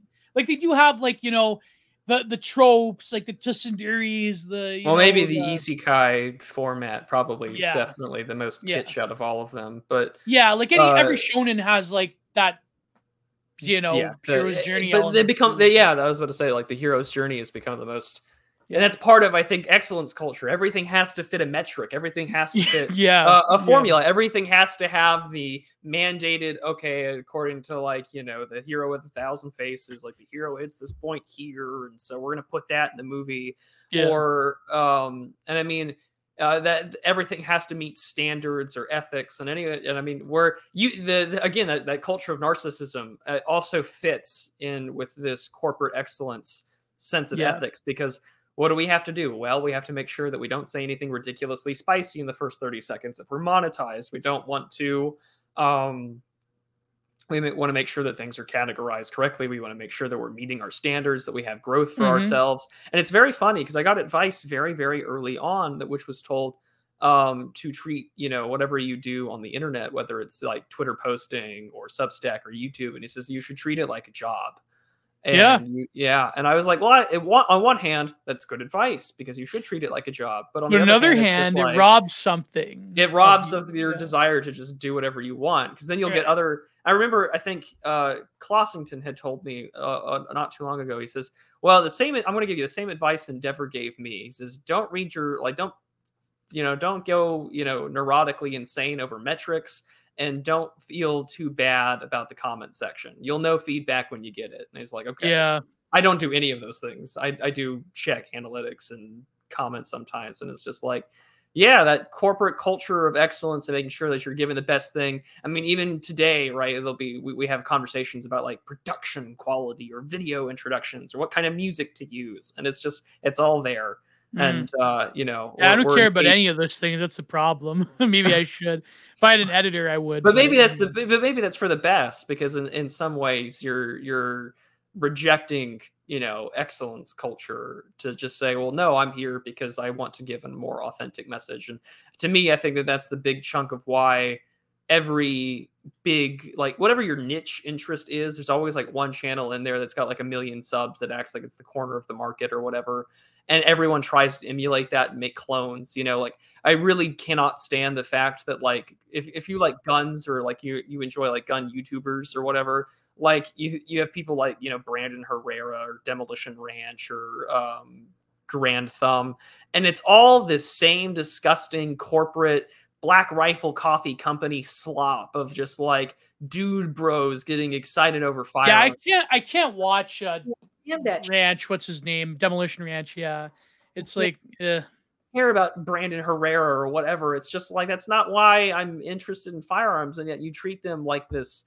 cool marketable object, which I think, if anything, you're just giving shit libs even more reason to hate gun culture. And it's just, is Demolition Ranch based though. I wonder if he's based. He seems, I don't know. I don't know. I probably voted for Trump, I guess. The other, well, maybe. I mean, the other channels, I see the Black Rifle Coffee Company sponsorship, and I'm like, this isn't for me, obviously, right? This is for your normie con. They buy the masculinity loot crates, like that has. Well, yeah, right. The trimmer for your ball hair, and like, this video is brought to you by Black Rifle Coffee Company and Manscaped or whatever. Manscaped, and this isn't to insult anyone who watches that stuff. It's just, to me, I just see it, and it adds to the fact about how decultured we are. And I use the term. One time in a Marnite called it Mandalorian masculinity. And I'm like, I lost my shit. I'm like, what? Mandalorian masculinity? But it's this, or microplastic masculinity or whatever. I love all these terms, microplastic masculinity. Yeah. But instead we get, again, this corporatized, monetized Reagan Lodge, cool guy beard bro thing, man. Oh, I bet. I'm glad Reagan Lodge is watching, because like he's got like, I don't know how he finds time. I'm hoping my favorite gun. I'm hoping he's illustrating while he's listening to this, because it's like. Over I don't know how the man does it. Like, holy crap.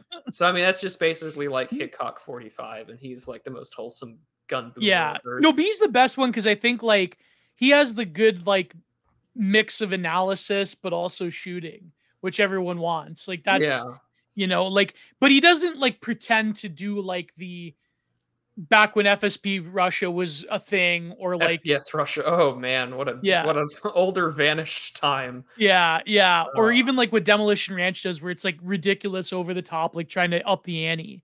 Like, that's, Well, that's why I my think, two my yeah, two favorite people are him for guns. I love Hickok 45, and I really love just Ian McCollum of Forgotten Weapons. Everyone calls him, yeah.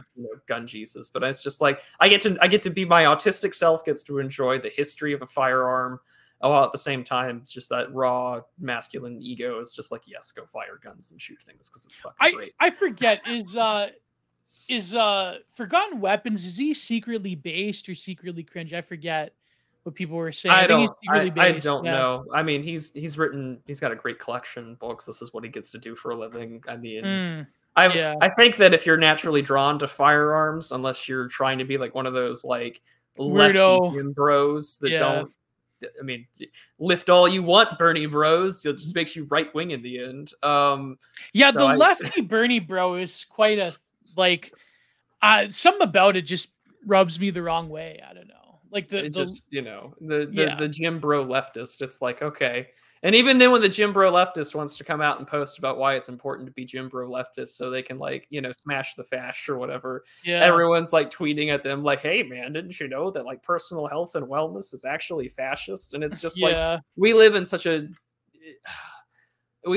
time where not just like their idea of self-care, of course, is just like poisoning themselves and paying $150 an hour to make them even more liberal, whereas like the real essence of self-care is like, well, your mind, body, and soul, and you guys don't work out, you don't really believe in anything. It's just it's dysgenic. It's a mystery cult of power for the few, but for the rest of them it's like this dysgenic death cult that makes them want to feel like they have power. Like, I'm owning the chuds. I pressed the three dots on the right of someone's tweet and I reported it. Meanwhile, it's like, damn, bitch, you live like this, and it's just really Yeah. depressing. I think, like, anything you could say about, like, right-wing bodybuilders, you could probably, like, the real truth is that the Jim Bro Bernie, like, the Jim Bro leftist is probably, like, fits that sort of, like, cult of power, because but it's much more of, like, a feminine reaction thing, in that I have to work myself out because the fasher, like, fun squads, the right-wing fun squads are, like, around the corner, and they're Yeah, gonna, like, right wing friend squads. yeah, the right wing friend squads are gonna, whatever Vouch says is gonna happen next 2 years. It's gonna, like, I think, like, this is what Borstein's getting at, is that Yeah. the sort of, like, the cultic nature of power in politics is sort of, like, derooted from any, like, particular cultural context for a reason, because now you could, like, not just it, and I guess let's get into the criticism of the term that he uses, like, that it's neoliberalism as a driving force. So his equation in deculturation is that the sort of right liberal version is, like, very much market orientated fundamentalism, which is Yeah. like the market can do no wrong. And that neoliberalism is, like, the sort of, like, marketization of all life. And I understand why, like, BAP goes into this a lot. He went into this with Zero H.P. Lovecraft, our good friend on Caribbean Rhythms, how, like, and even my friend Martin talks about this, where you're not doing yourself any favors by, like, entertaining leftoid ideas that talk about, like, neoliberalism and the culture critique and blah blah blah. Like, I understand that argument, but I think that it does still have power, and so I'm controversial in that respect. So Butts Borstein says, like, that's the right side of it. The left liberal side is, like, political correctness and, like, turning all life into gray goo gruel, Yeah. microplastic gruel into, like, this, soup of And turning humanity. them into the humans of flat design, literally. Literally, yeah, yeah. And so he says that they combine forces and to make, like, the worst possible of all worlds.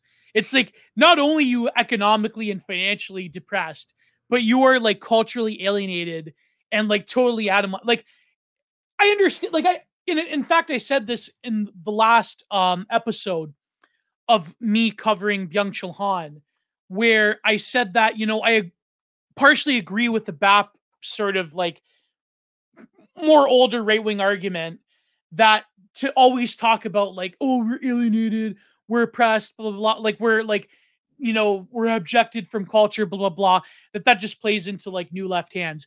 But I would say that the main disagreement that I outlined, that I will put this clip on YouTube, by the way. I'm gonna, as an advertisement. I have to get back to doing clips, by the way. I have been lazy about that. The BAP side, the argument is that there are forces that are actively oppressing us rather than alienating us. So it's not that we're abandoned to culture. It's that the culture that they want is against us as largely European men, right? Like, so I understand that point, but then the sort of post-left embrace of thinkers like Christopher Lasch and Byung-Chul Han says that no, it's rather that these discourses that have developed over time, they have purposefully alienated us in the sense that we are rejected from culture. So it's like, that's the fundamental disagreement right there, is that one is saying that you are actively being oppressed, the other is saying you are being actively abandoned to this thing called culture. So I don't know. I mean, I know you lean probably Prude more towards the we're being actively oppressed, or it's hard to say. It's makes a convincing argument. It's hard to say. Yeah, I mean, he does. Yeah. That's one big part of it, is that he does make an excellent. I think it's a synthesis of both. And I know that sounds like a cop out, but hear me out. It does, but I agree 100%. Yeah. But and the reason why is that they're the culture that they have politically MAGA communism. Yeah, we'll talk about that in a bit. But by the way, Walrus, you DM me. I will read your DM, my friend. I'm very sorry. Walrus is great. Yeah. Oh, look at this. If aesthetics are indivisible from politics, Black Rifle Coffee conservatism, just like Barstool conservatism is dead, and it doesn't have a stuff take on the GA. Yeah, I mean, Barstool not having the stuff to take on the GNC. Are you kidding me? Like, oh no. I'm sure like a dude, bro, that never mind. I'm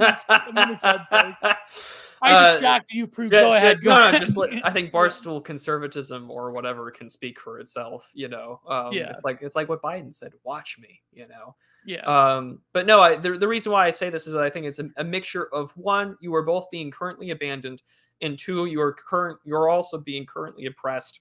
I think by it's also monoculture that hates by a monoculture that hates you. I think the debate around it feels kind of like chicken or the egg, because like both are concurrently happening. Yeah. For instance, the current ruling ideology operates in a very postmodern way of constant deconstruction and constant historical revisionism in order to make it. This is where Yarvin gets that concept of the two-story state, and I don't know where he rips it from, but I mean, you have these two concurrent narratives that are running at the same time. I think that was probably Burnham. I mean, so that means really like old school Trotskyism, but there's this position that the old narrative, the singular narrative that America is a country and a nation of white European settlers that made something out of nothing and created, this immense, vast land into like the gleaming civilization of the New World. That old narrative has been looked at, and now, due to both by nature of changing demographics, various coalitions and wealth, a market incentive to change it or to hijack it, you have this new emerging monoculture where at the same time that old narrative has to be deconstructed, hence the oppression. But at the same time, we can't let them have any stake in it. This is why you see constantly, time and time again, in the pop culture and in films and in movies, that where there is white male protagonists, they are always the sacrificial lamb. You are being sacrificed so that the new culture can emerge and it can be diverse and equitable and charitable to where you don't exist. And so I think that... No, but even when the white man is a hero, like in Elysium, he's sacrificing. Well, that's what I mean. Whether it's Blood Diamond, or it was like The Last Jedi, or whatever, there's always going to be your principal hero of yesteryear that the audience of like primarily European people are going to love and attach themselves to. And so that is sacrificed upon the altar to birth this new monoculture. Even Harrison Ford's character in the new Star Wars, when he died, all for it. And so you are being it's like abandoned. They're sacrificing for like Giga Favela, Longhouse World. Last remnants of white man. You're being sacrificed and given Funko Pop masculinity as a treat.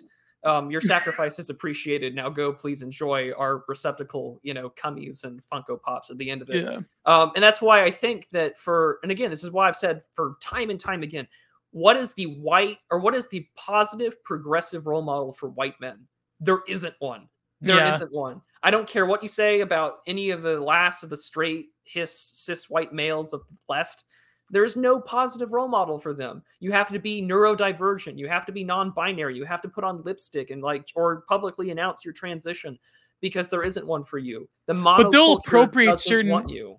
But they'll appropriate certain like markers of masculinity. I know I'm pissing people off here, but the Irish have really been hardest hit when it comes to the left in America, like appropriating their sort of like Bostonite, like pseudo masculine affectation. Like that whole speech from Dropkick Murphy was like the best example. Yeah. And like, I know it pissed a lot of people off when the Queen died, saying that like the Irish are now part of like the wholesome Chungus nationalisms that they can give you, like the blue yellow country, or like Palestinians, or like, you know what I mean? Like that's sort of like the affectation of masculinity is still like somewhat appropriated just to get the sort of millennials who strayed off the plantation that voted for Trump, like to get them back into like, well, like it's like the question of like why these irony bros love the Sopranos so much. And hey, like I like the Sopranos too. Like I love the Sopranos, but like they're fascinated with like early Simpsons, the Sopranos,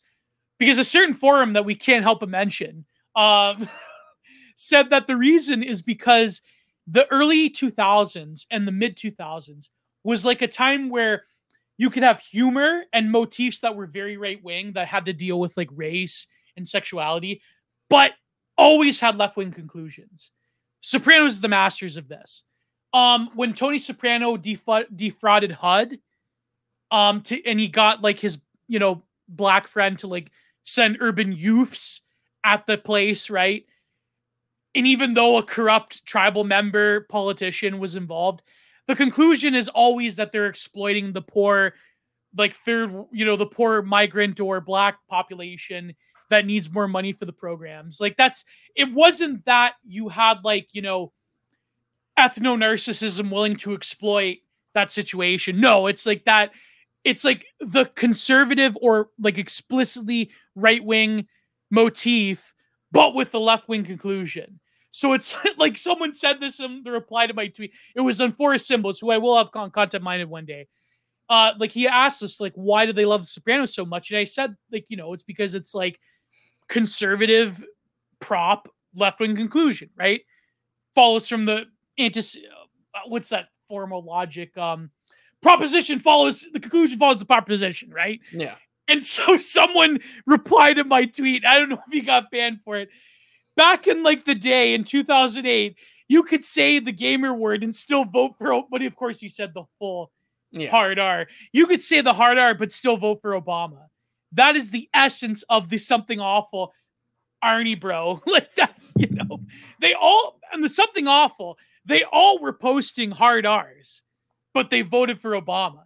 So it's like, you know, like that's their paradise. That is the Chapo Trapos paradise. Is 2007. Okay, you want your Modern Warfare 2 lobby, but you're, you know, yeah, but you're trans whatever is, yeah, you know, yeah. You know, I guess in your line of work, you get a lot of gays, trans whatevers.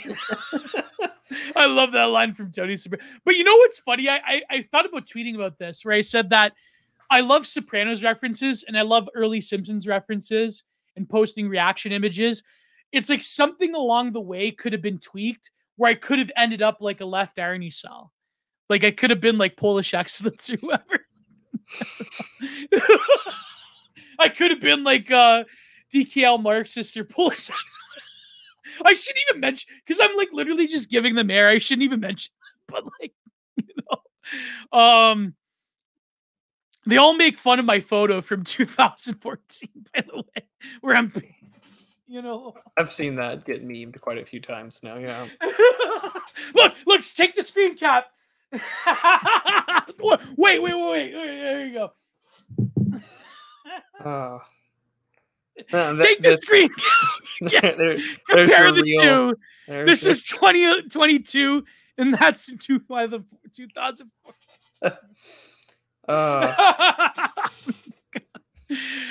move on. That is some real niche e-celeb problems right there. Yeah, I know, eh? Like, holy crap.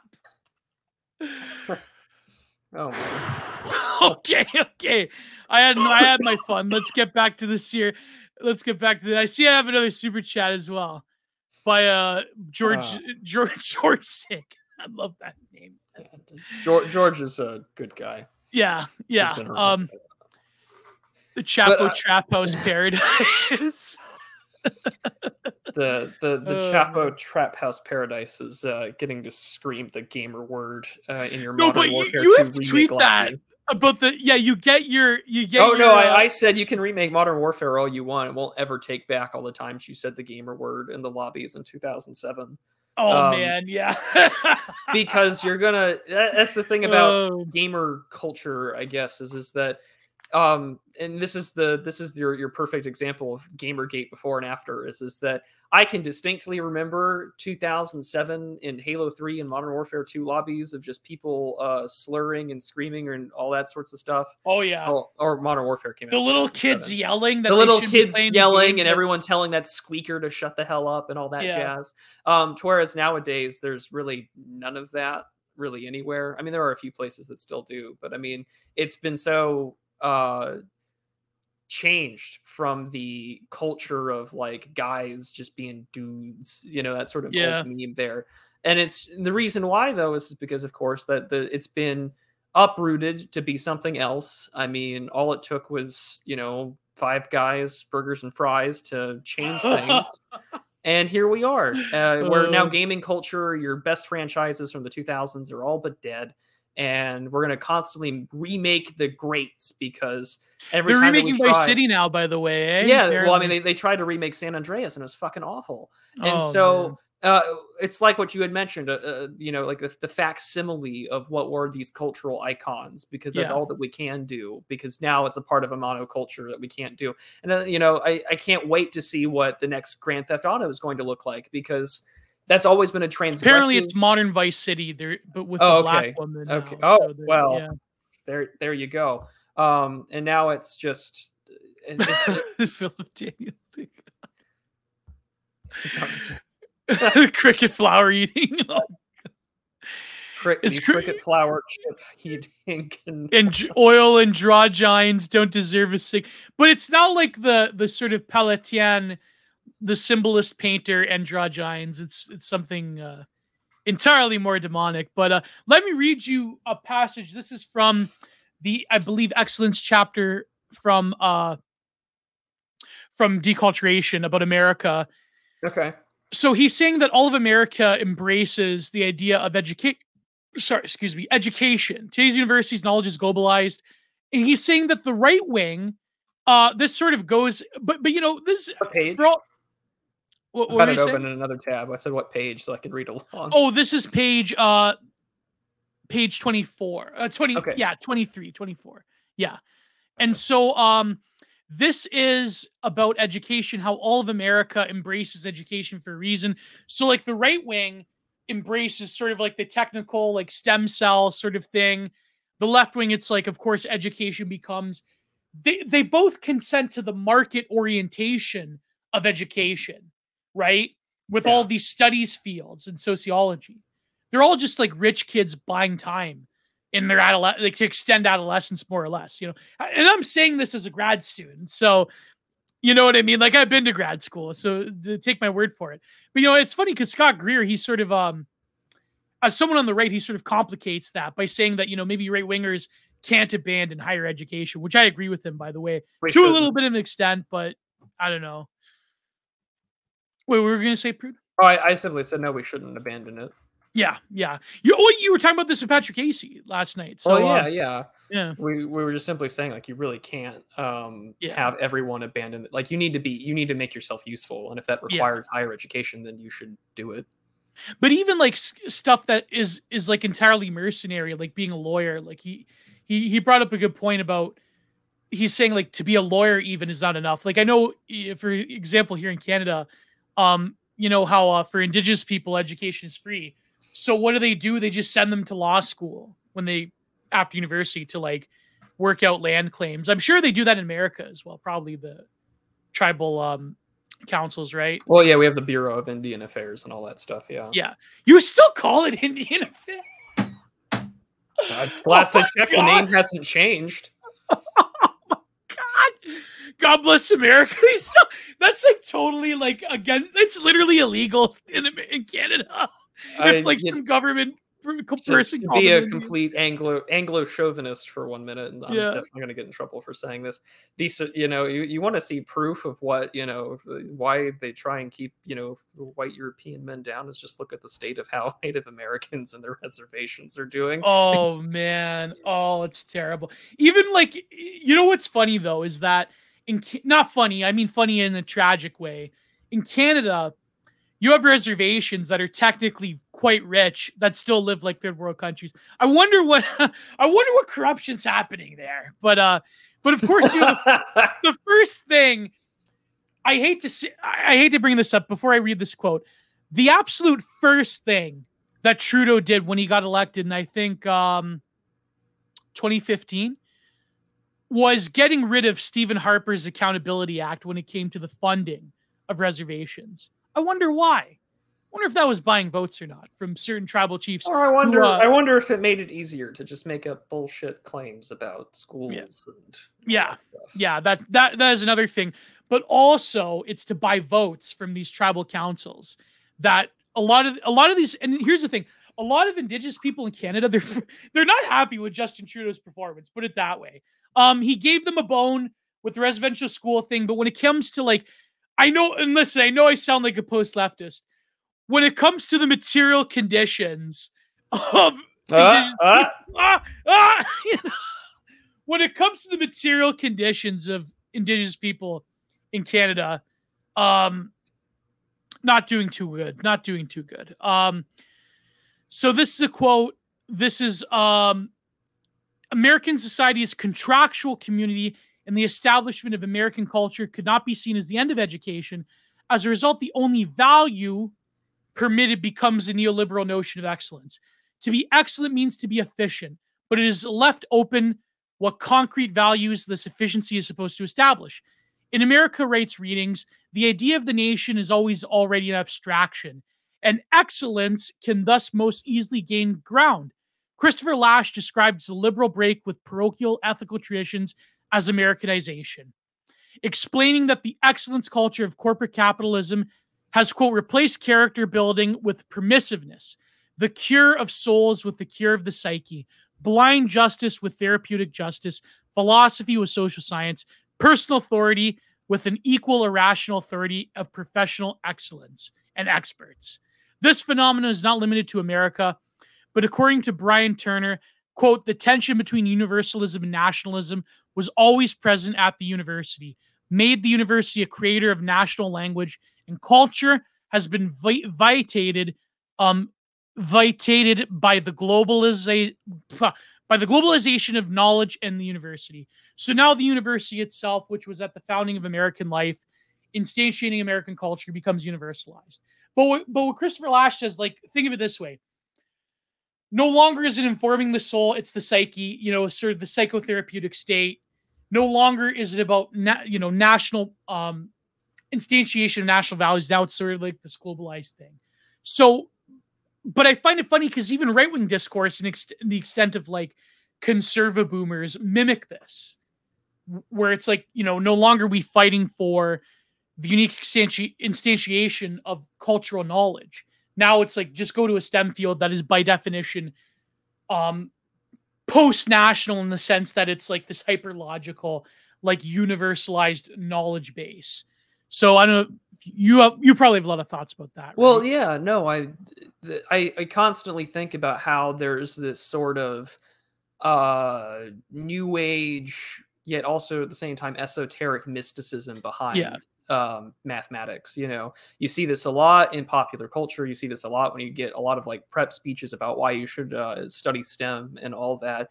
Like it's a math is the universal language. Everyone can understand ones and zeros and everything like that, which again, it's innately true unless you come from a culture that has no complete concept of numbers. But even then, if you're going to a university system, not even numerals, Francis Um, E. Deck reference. yeah. But I mean, that illustrates, I think, the universality to it. Is the language that you're using is technically universal. I mean, to a Yeah. point where in our own rationalization and ways to be efficient, our ideas of communicating with extraterrestrial life is like, we're at numbers and things like that. And Yeah. The Sagan, the space, yeah, all the golden discs Viking, and what's it things like called? that. Yeah. Voyager 1 and 2. Voyager 1 and 2. Yeah. Viking probes, I believe, were landers on Mars back in the Oh 70s. yeah. But Yeah. the other point too about this is that it completely dominated the nation over the idea of the nation or nationalism, to where those highly technical elite fields for efficiency and to maximize Mhm. things. We see this a lot with computer programming. All of like programming and computer science now is an era where there's no idea of a U.S. tech worker. They have to have their own Yeah. specific advocacy groups to lobby Congress, because H-1B visas can totally dominate the system. I mean, Right. we're watching, and for the completely deculturated and deracinated people from the idea of the nation, they're getting screwed over, because almost every tech CEO in America now is some Yeah. Indian guy. That will ensure that more Indians get hired, and will continuously lobby and pressure them to ensure that the H-1B Yeah. visas keep rolling. And the other thing, though, and this is where I think like conservative boomers kind of get it, is this sort of Christopher Lasch point, is that, well, if you send your kids to universities, they're gonna turn into liberals, and they're gonna just, and I mean, that's where you get the whole bits about University turned my son gay. yeah, he comes back and he says his name is Ellen or something. What the fuck is this? And it's just He's like, got a half ponytail. He crops on the side. Oh, that's he's got a some side shaven head, and he says he doesn't have a dick anymore. Just like angry. It would be great if you were like 55, like 56 years old. You'd have. Oh, like... I'm going to turn into a beautiful boomer. That's the sure. last of the American boomers. Like the last American boomer will be me on my. Yeah, you and porch. your Chad wife will still be wearing those like school. You bet your ass I'm gonna be wearing fucking those... denim overalls over like a collared shirt. Just with the pockets in the front. That yeah, there you go. God, if she's listening to this right now, but kind of fucking boomers. Back in my day, we had when I got an education, not everyone was fucking gay. Just like oh my I'm gonna there's an act that I'm gonna definitely keep going with, but back in my day, a guy could go to university and he didn't have to dilate for the rest of his life. I'll tell you fucking what. But well, we've never getting monetized. Oh shit! We're past now. We're an hour and 40 minutes in. I think we're okay. But I think that's a very valid point, though, because even today, like a traditional American conception, only very recently has the racial consciousness like come back into the forefront, because until then, anyone could be an American, anyone could do that, but it was all oriented around assimilation. Right. The melting pot obviously isn't a melting pot. It's a mixed salad where nothing is actually the same. And that's a point to make there. Like, well, everyone can contribute to it. That's why we have this. And it's funny that they say like, that Borstein would say that this is like a right conception of market orientation. Like, yes, to some extent. Well, he's boomer posting there. You got to give him. Again, it's sort of that new left stuff. But I mean, it's the position though is that to quote a certain well-known boomer himself, Carl Benjamin, fuck the GDP is a position a lot more people are taking, because again, that sort of, dare I say, neoliberal market-oriented conception has only added to the complete deculturization and the complete deracination of anyone's understanding of what America is, because we need more immigrants because of GDP, or we have to compete with China, or we have to be like Matt Iglesias and turn New York City into an ashtray where 7 billion people can live there. All of this is just absolutely depressing. No, but it's going to be like the John Winthrop tweet, where you can fit all of humanity in America Just crush them down into salt cubes and put them in huge silos. That will be America. The American landscape will have just silos of salt people. Like, you know, that, like, you know, on the original series Star Trek where the one guy had like a ray gun where it could dehydrate you. Yeah. And so it turns the whole body into like just a cube of salt. It'll be like that. So God bless John Winthrop. I hope he comes back. I know the Amarnites really worship him. He was a great mutual, great friend. But the point I think that really runs throughout the whole book, even though Sorry, I'm reading chat now. I'm trying not to fucking lose it.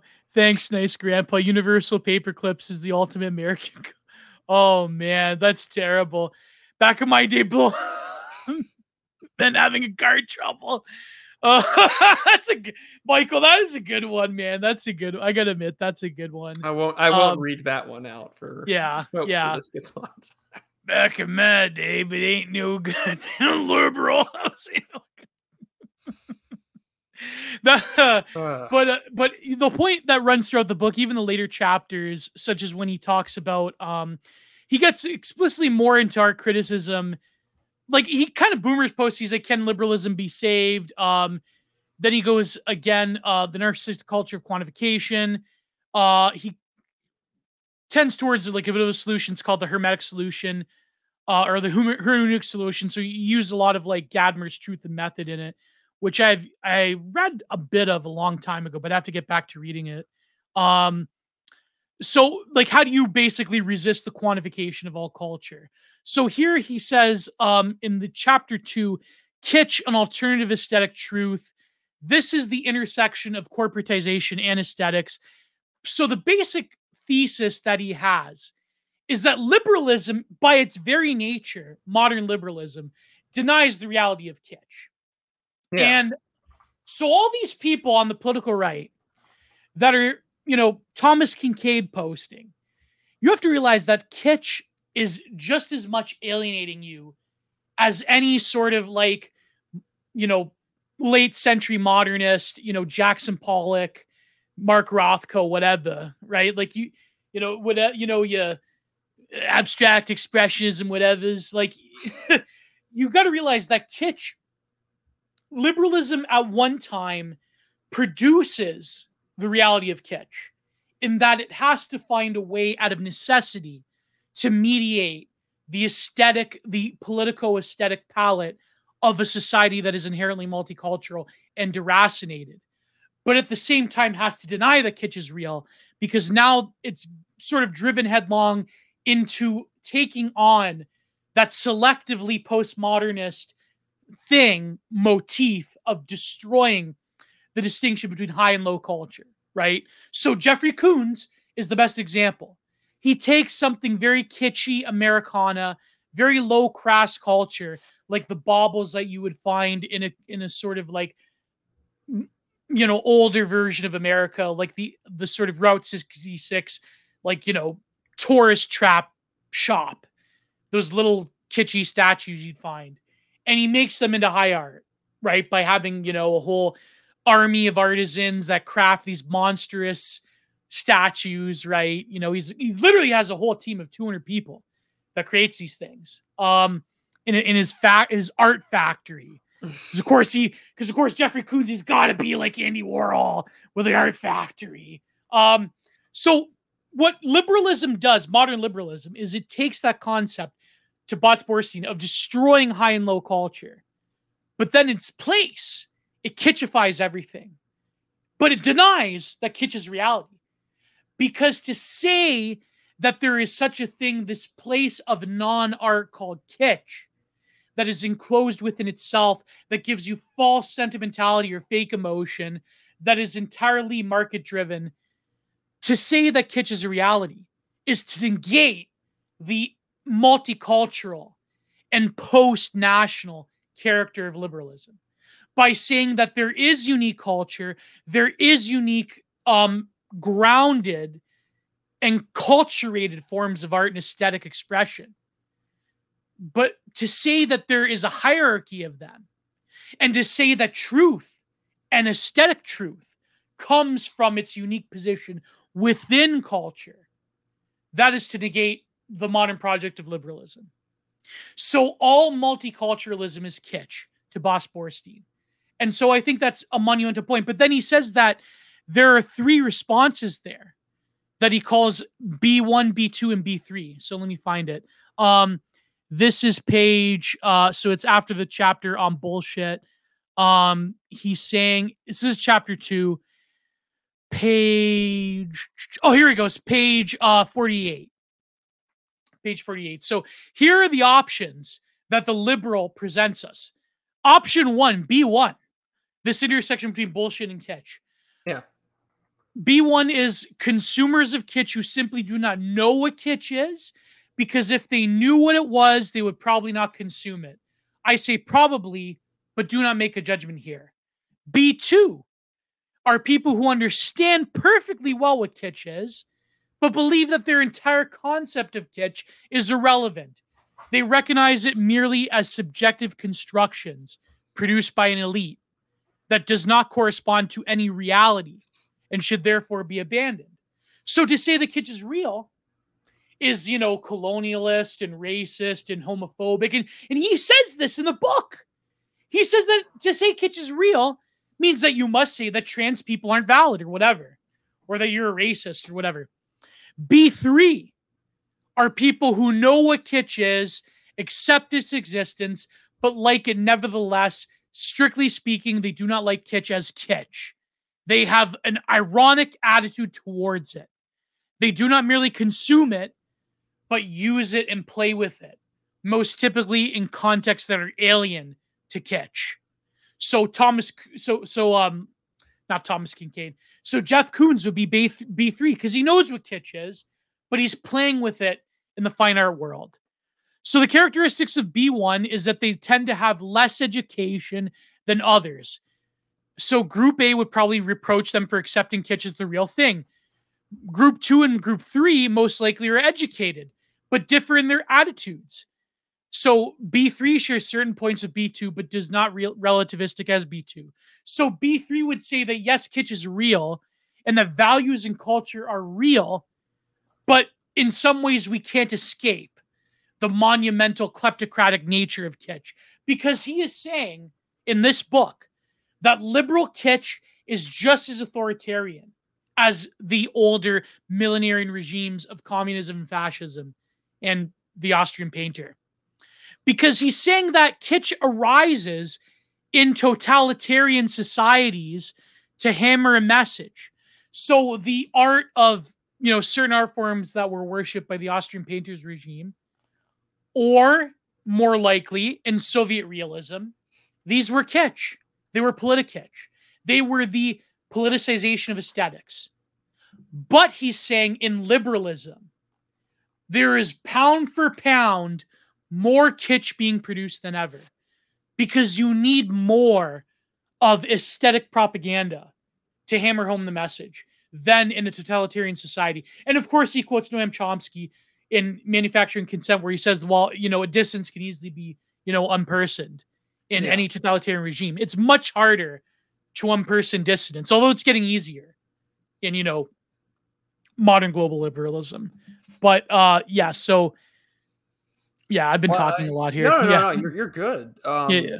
I think that number B3, the people that play with it ironically, they do not merely consume it, but use it and play with it, most typically in contexts that are alien to it. I mean, that's meme magic right there. That is when people take the humans of flat design and they sort of reappropriate it to sort of, turn it in a mirror back on itself, because kitsch has no introspective quality to it. Whereas those who are outside of it, I think that mainly, as you sort of mentioned, and kind of in reference to your own essay, the Confederacy of shit posters. Oh yeah. That, we have all these people out there that can hold a mirror to kitsch itself and sort of explicate it in a transgressive way to where we know that this is bad. This is why I think that there are certain Wojaks that I will try my best to, where they sort of anti-hero themselves in a 42% like fashion.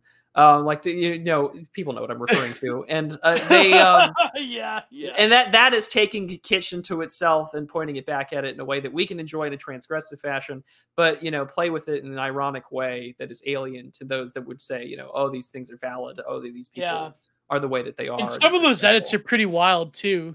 Yes, they are. They're pretty like good. we're in there, the gamer room, and oh man, and the programmer socks and everything. One of my favorite ones on Twitter, my friend Sexy Ren posted, where he hangs and then like he decouples and he goes right down to hell. Where it's like you see all the screaming. Never mind. I know, I've seen that one though. But it's funny how you say that on the political right, the sort of response to like liberal kitsch is like right-wing meme culture, which in itself has like the hallmarks of like creating a facsimile of like reality, which in itself can be kitsch to like that's the point though, that I think is there's a corollary to it, because there is right-wing kitsch in our own meme culture, I think, to some extent, where people would want to put the little pee-poo in the Thomas Kincaid painting or whatever. Like we have our own there's definitely, for sure. But then the other thing I was going to say like was gun bro stuff we were mentioning could be like, that's another great example, I think, of just like conserva boomer right wing kitsch, like, oh yeah, I got my guns and freedom, and but that also gets parodied with like those boomer like skull like skeleton posters. The Punisher, patriot, Punisher, like the Punisher Harley Davidson, like Ed Hardy aesthetic. You're not a real patriot unless you're willing to die for gay sex in Ukraine or whatever. Like you see all sorts of the best one I saw was the one Landshark saw, where it was like a patch with the Punisher symbol.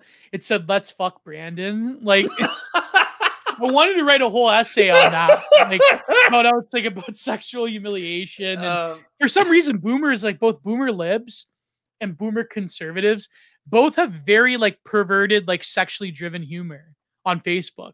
Like if you're a boomer lib, you're posting like Trump and Putin, like, in bed together. If you're a boomer con, it's like, I don't know, some kind like that. Let's fuck Brandon. Like, but I mean, let's not kid ourselves. The today's right is by no means an exception.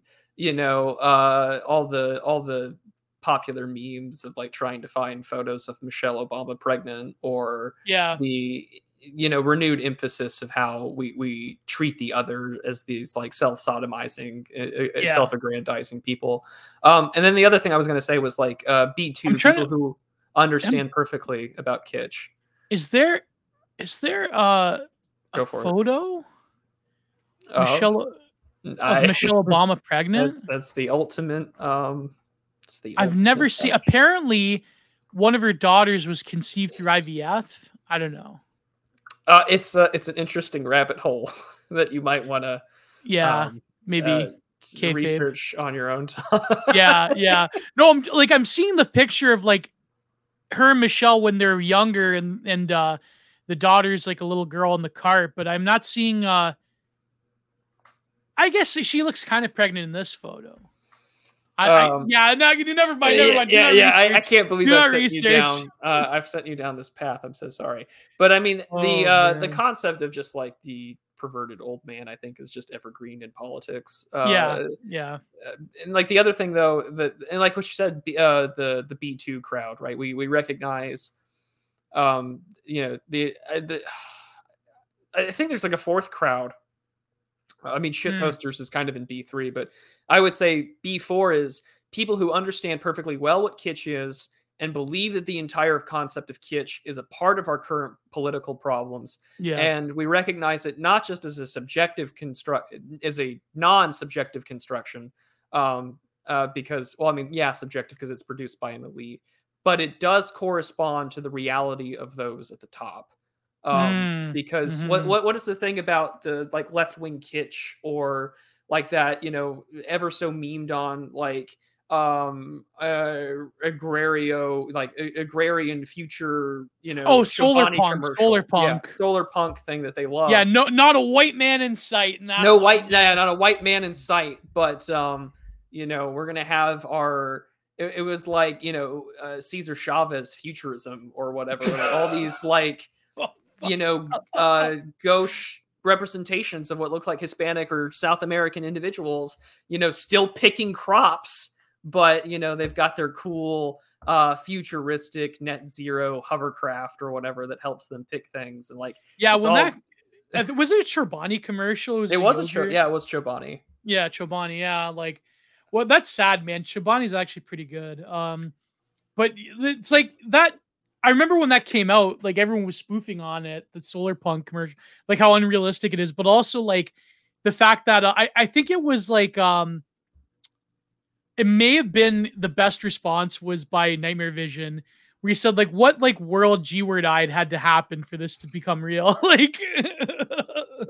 Well, but I mean, isn't it the thing though about kitsch, especially like neoliberal kitsch or just liberal kitsch in general, is that it allows you to fantasize about a world that, then in order to achieve that world, right? Like Nightmare Vision says, well, how many people would have had to have been, how many millions must have gone in order for that to take place? And it allows liberals do the true millions must die crowd. I hate to say they are. It. It's one of those, again, it's one of those more where the woke are more correct than the mainstream. Kove Feanon ever so perfect tweets where it's just like everyone wants to, their ideal unreality vision is permanently unreality because like the liberals were like, oh, I would love to live in this like Chobani solar punk world and I'd do anything to do it.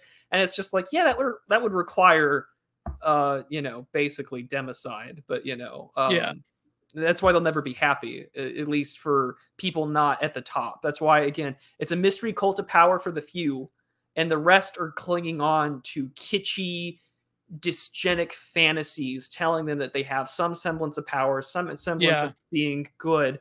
And it all leads into advertisements about, or web comics about people saying, no, I'm going to have my tubes tied. My bloodline ends with me. And it's just like, that is kitsch for your lumpen proletariat masses. That is kitsch for your bio-Leninist foot soldiers. Yeah.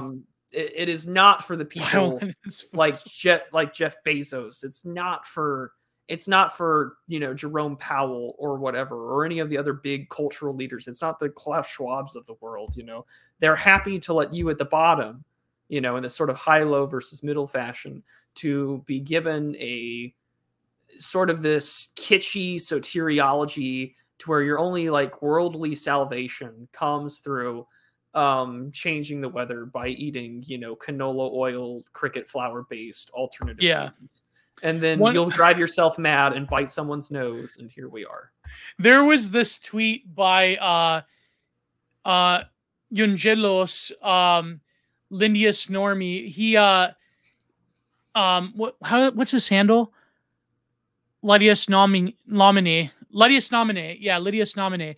He's back on Twitter. He's got a different account, but it was when the Queen died, where it was some like irony bro that like had this tweet blow up, or some irony bro woman, like they have a contingent of women that said, I hope all the Irish, Palestinian, Ghanan, Indian, Yemeni, Kenyan, Singaporean, blah, blah, blah, Pakistan, Nigerian, Indigenous Americans, they're all having a good time today, right? And then he posted a picture of a favela, like the glow, and he said, I posted this on my Telegram. By the way, go to my Telegram, telegram.com/Giant Productions. I need to get to 1,000 followers at least.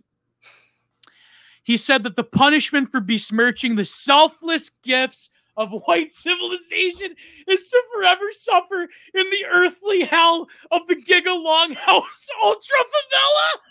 Oh my God. We're heading there, aren't we, folks? We're like, oh God. But that's what I mean. Like, their idea of kitsch, it is like kitschy, wholesome Chungus. Like, but really it'll be the earthly, murky, dysgenic, sweltering hell of the Giga Ultra Longhouse Favela. Like, well, I mean, and just think about it as you go to work at your Amazon job, in this ultra longhouse Giga Favela, where you're you eat rice with your hands, and you're eating rice with your hands because your $22 avocado toast was unfortunately stolen because the guy that was doing Postmates or whatever got shot on the way over. All that you'll do then is you'll scroll through your newly approved, Indian Twitter clone, and just, enjoy the models of solar punk of the world and the future that you thought you were promised. Yeah. And all the meanwhile, you are forced to work in terms of corporate excellence and efficiency culture, to Yeah. where an Amazon hires a former private prison executive to help with their warehouse conditions. Oh my God. And then you eat bologna that has slime on it. And like, well, that's if you're lucky, actually, because in the future it'll be bug bologna. Yeah. And of course they got down your piss break down to, like, instead of 2 minutes, it's a minute 50. So Yeah. they got that down.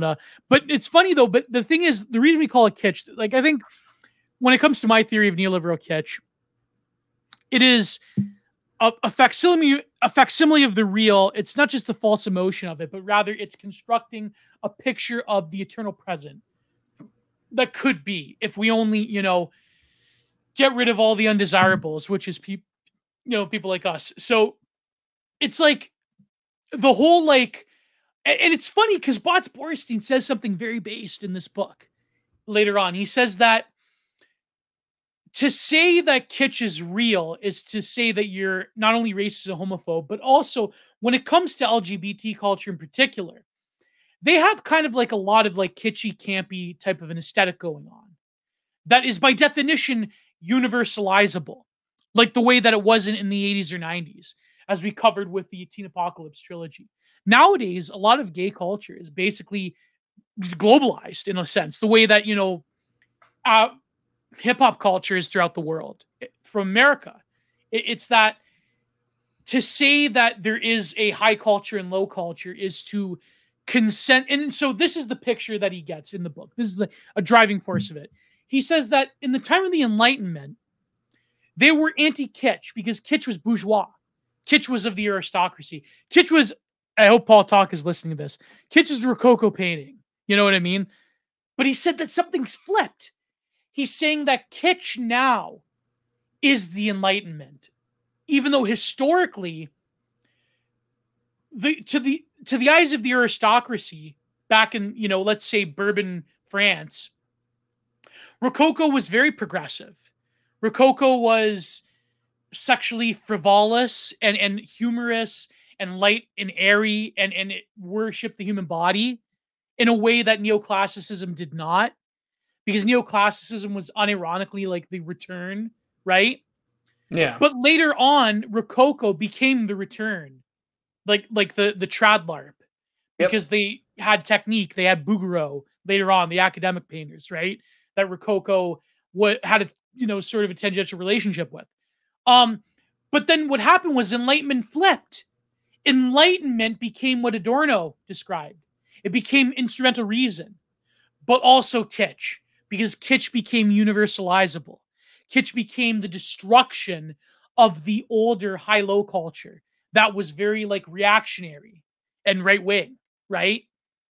So kitsch now becomes equated with Enlightenment.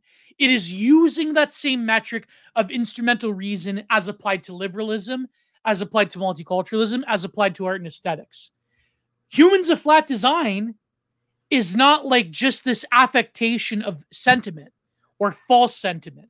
It's not just like this feely, feel good, everyone is valid, all bodies are valid.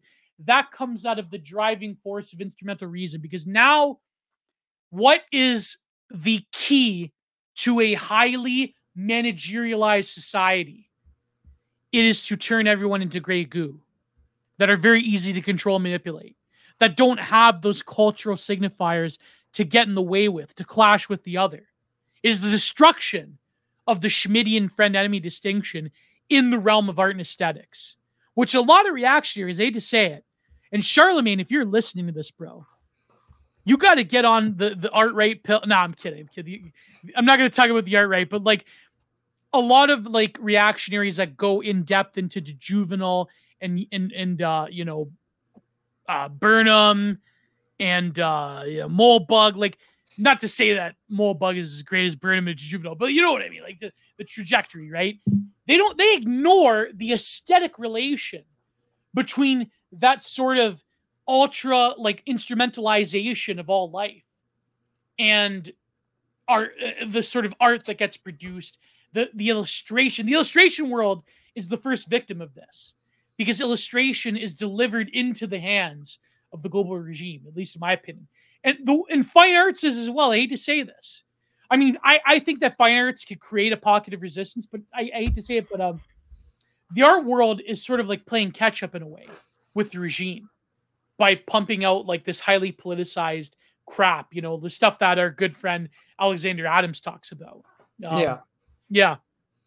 Well, which we will have on the show. But indeed we shall. Yeah. But no, I think the point is also worth making there that, like, fine arts have to play catch up because they were rather insulated by class for the longest time, and now that you've sort of unleashed this culture, the highs have to keep giving gibs to the lows in order to keep doing what they're doing. And so, that's why we're talking about racism in ballet, or getting rid of sort of blind auditions and just based upon the music for like the opera or for orchestras and things like that. And I mean, the other issue though, and this is actually a point that this text and your bit here just made me think. Yarvin's a computer programmer. Yarvin is the culture of San Francisco and Silicon Valley, which is all about efficiency. Yeah. And, that corporate excellence culture that we just talked about. Yeah. There is no aesthetic there. It is merely kitsch. And this is why I'm kind of glad that a lot of people are kind of avoiding that dime square sort of piece and discussion, because what are you going to generate? And this isn't to insult people or anything like that, but you are going to make kitsch in your own way of trying to be defiantly countercultural or transgressive against the regime. And that's when you start adopting these politics because, it's transgressive. And it's like, no, all that you're doing to call M. Crumps a T-word chaser. Like, that's, and all that you're doing at that point is to do some IRL trolling. And, I'm going to engage in these politics because I find it transgressive and kinky. And all that you produce then is more kitsch that devolves any sense of seriousness to what can be an effective counterculture. Because, the models of culture in the past, of course, were primarily patron-based. And so if everything is about efficiency, everything is about this culture that doesn't traditionally view things as a aesthetic, what will be produced becomes very questionable. And I don't know, I'm thinking out loud. It's just I think there's something there that I'm going to have to keep pulling that thread on.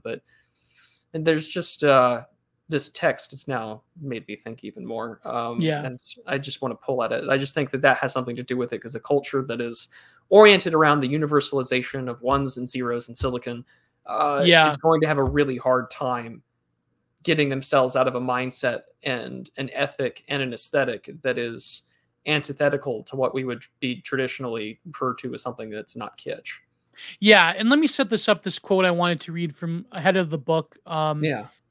It's three anti-liberals, Burkhardt, Evola, and Meinecht. I think that's how you pronounce it, Meinecht.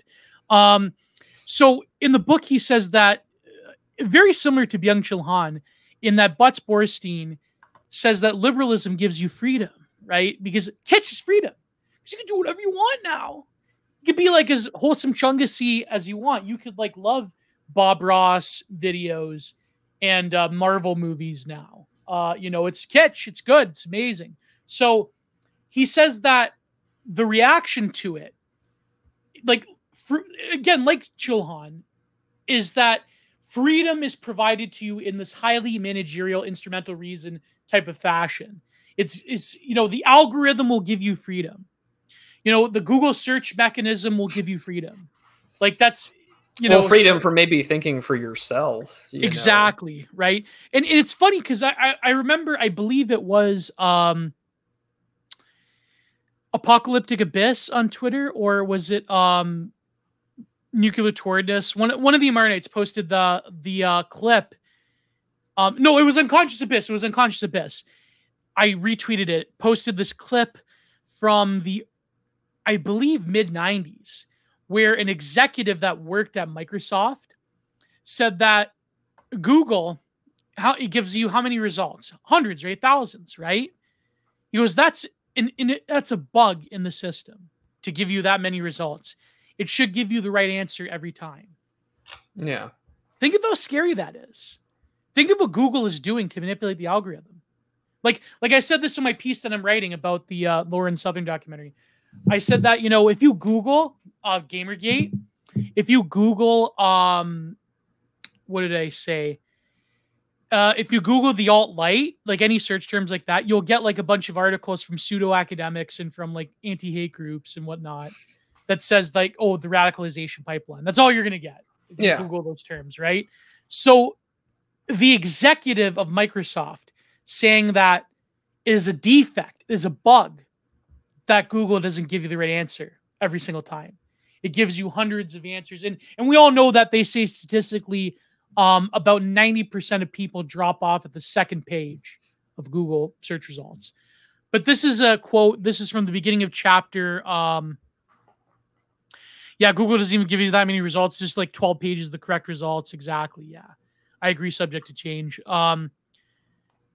I'm curious about the academic background of people who watch this video series. I had a STEM background myself, but I didn't think that it represents most of it here. STEM people, you can get a diversity of people. I know a lot of people that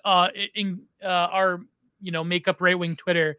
A lot of them are from engineering backgrounds. So apparently our good friend ZHP made Candy Crush possible. I don't know if that's true. That's just I wouldn't be surprised. I wouldn't be surprised. I wouldn't be surprised. What would be ironic? A good chunk of us do come from that. Yeah, like ZHP, God forbid, I do not wish this. I'm not speaking this into the aether. God forbid he does get doxxed one day, and he was on the development team of Candy Crush. And so it's like, if you look at his short story key performance indicators, like it's kind of like the sort of the freemium games operate with like the proto version of that. But that's kind of fascinating. 3 anti-liberalism. So this is chapter 8. So he says that liberalism was the norm around 1900 in Germany and Italy. Fascism destroyed it. Liberalism was a mixture of liberal and nationalist as opposed to communitarian sentiment. Liberalism was strong, but the strength made it look particularly bad in the eyes of its opponents. So he says now the new forms of resistance to liberalism took many liberalists by surprise. Oh, he even says the term liberalist. So maybe if someone could post the Giga Chad head of Carl Benjamin, the liberalist. The new form resistance to liberalism took by surprise. The new enemies of liberalism were no longer conservatism, but revolutionary movements like fascism.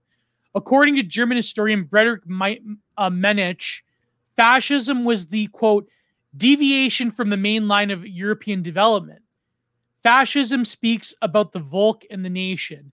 In this sense, fascism imports culture, even though the culture is reduced to nationalism and has mainly a militant function, into a world of liberalism that was increasingly seen as decultured.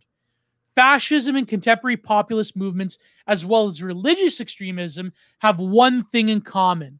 They react against liberalism and take advantage of a crisis linked to liberalism's paradoxical constellations that have been shown above, that since its inception, so it explains in chapter 6, liberalism they dismantle is sick. It has been shown above this that since its inception, liberalism suffers from an intrinsic conceptual paradox concerning the universalization of liberty. Consequently, anti-liberal counter movements advertise one ideal: the freedom not to be submitted to the freedom of liberalism. They see this as the real freedom, cultured freedom. Some require the freedom to be submitted to traditions. Return! Though liberals perceive the latter as unfree. Oh my God, no. However, to avoid the dictatorship of liberalism, one is ready to submit to the dictatorship of non-liberal governments. Millions must. No, never mind. Never mind. Very often, communitarianism is nothing but self-serving ploy invented by some leaders to justify their authoritarian rule. Anti-liberal communitarians do not realize that they are reproducing a paradoxical constellation similar to the one they're trying to avoid. So he's saying that, unfortunately, a lot of like counter Meineke, I don't think that's pronunciation by Monophelamos. He's so German, he'd know. Yeah, he would know. Yeah. So he's saying that, unfortunately, even fascism can produce its own form of kitsch, which is anti-liberal, but kitsch nonetheless, but a different form of it. So I wonder, though, we talk about this with the art, right? Do you think that, like, like you said, you hit the nail on the head. Like, are we not just producing another form of kitsch in a way? Like, it's hard to I think escape. we're heading into that direction. And I was reading this article from City Journal by Ines Lyons today that was talking about, can a popular, or can this like rightist, burgeoning rightist counterculture survive or create, new institutions? And that was the question that was being posed at the very end. Is this just like, well, what's going to happen next? And I felt inclined to write a reply, because it was just like, well, most culture, the people become your pod people because you're in charge. If the people that were advocating this bug-free lifestyle, or this meat-free lifestyle, and micro tiny homes and stuff like that, then how many people would be for that? Is the general zeitgeist? Most likely very little. And I would presume that a counterculture is popular, and one, because it's transgressive, but two, because it's meant to stand for something that is an alternative, which makes it innately revolutionary. And in that case, that's why you also get a lot of weird, like, Marxoid types that kind of like come around to these parts, which again, sure.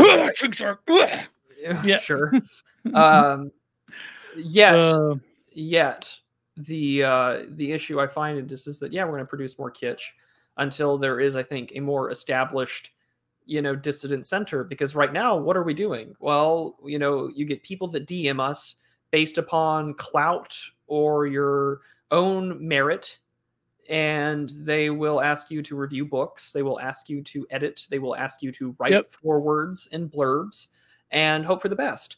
And this is not to insult those that do run good publishing houses. I mean, there are plenty of great works that have been put out there by our friends over at Imperium Press and various other ones. But the question Rogue still Scholar, Antelope Hill, all of them. And I'm so glad that they exist. But Passage Press. Passage Press has now just emerged. Will that become something that can be much more of a permanentized institution that can allow us to effectively disseminate something that is opposing to the managerial zeitgeist that we live under? Because if not, then I feel like any Joe Blow can come out and say, like, that's the thing, right? Like, that's the thing about sort of the E-right too, is that we have newcomers and we have people that kind of like retire and return into the ether. Yeah, Pat Tracy was talking about that. Yeah. And it's like, sort of a good example, my friend Adam Wallace, perfect example. Like, when he quit, he left the internet entirely, and And so it's just something I definitely think that is what we're going to come into dealing with in the future. And I think that if you do get a chance to talk to Alexander Adams, you should ask him about his concept of the based Barbican, his proposal of a dissident arts center. Now, his idea is based in the UK, but I mean, it could easily apply anywhere else.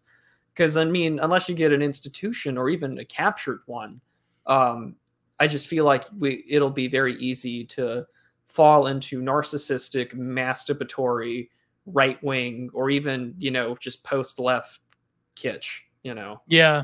But again, I'm not an artistic person, and so this is just me thinking out loud. Yeah.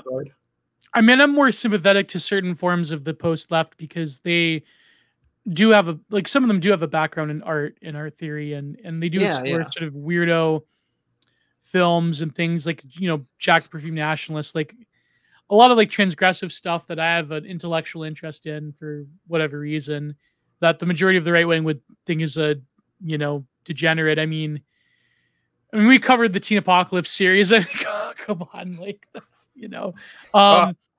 and like I said when we did that, if we did not have that stream, I would have never had seen nor heard of those movies. So, I mean, it is good to expose yourself to it. What's funny? When I was like last night, like putting in the stream. I remember thinking about when we did that. It was like, yo, and it was the summer, and it was like it was chill, and it was like, especially watching Nowhere. I think like he had that MTV generation feel to it. It was like, oh man, return to 90s degeneracy, not 2020s degeneracy. But this is a quote from Byung Chul Han. 1990s degeneracy was pretty was pretty straight. Yeah, it was pretty the halcyon days of degeneracy of excess. Oh my god. Smart Power. So this is from Smart Power, the chapter in Psychopolitics, page 15. Smart power with a liberal-friendly appearance, power that stimulates and seduces, is more compelling than power that imposes, threatens, and decrees. Its signal and seal is the like button. Now, people subjugated themselves to dominance by consuming and communicating, and they click like the whole time. Neoliberalism is the capitalism of like. It is fundamentally different from 19th century capitalism, which operates by means of disciplinary constraints and prohibitions. Smart power reads and appraises our conscious and unconscious thoughts. It places its stock in voluntary self-organization and self-optimization. As such, it has no need to overcome resistance. Mastery of this sort requires no greater expenditure of energy or violence. It simply happens. The capitalism of like should come with a warning label. Protect me from what I want. Whoa! Protect me from what I want.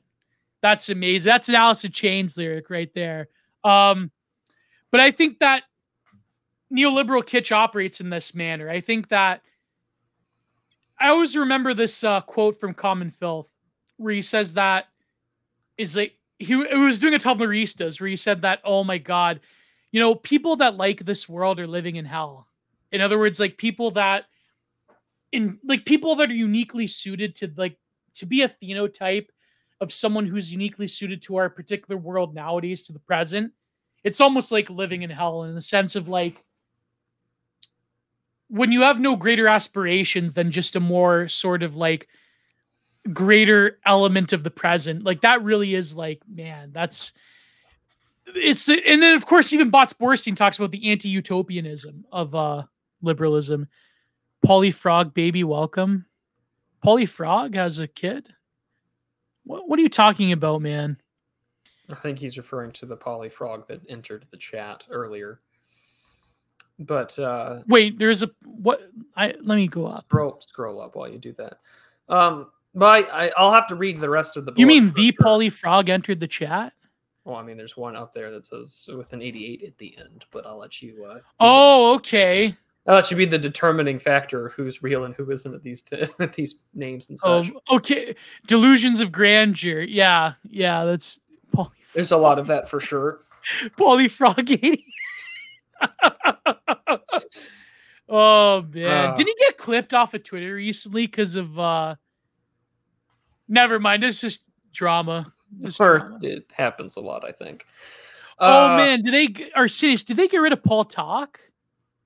They got rid of him on Twitter again. Quite a few bans as of late. Yeah. I forgot to change my name back to after Polly Frog stream last night. Oh, okay. You're trolling.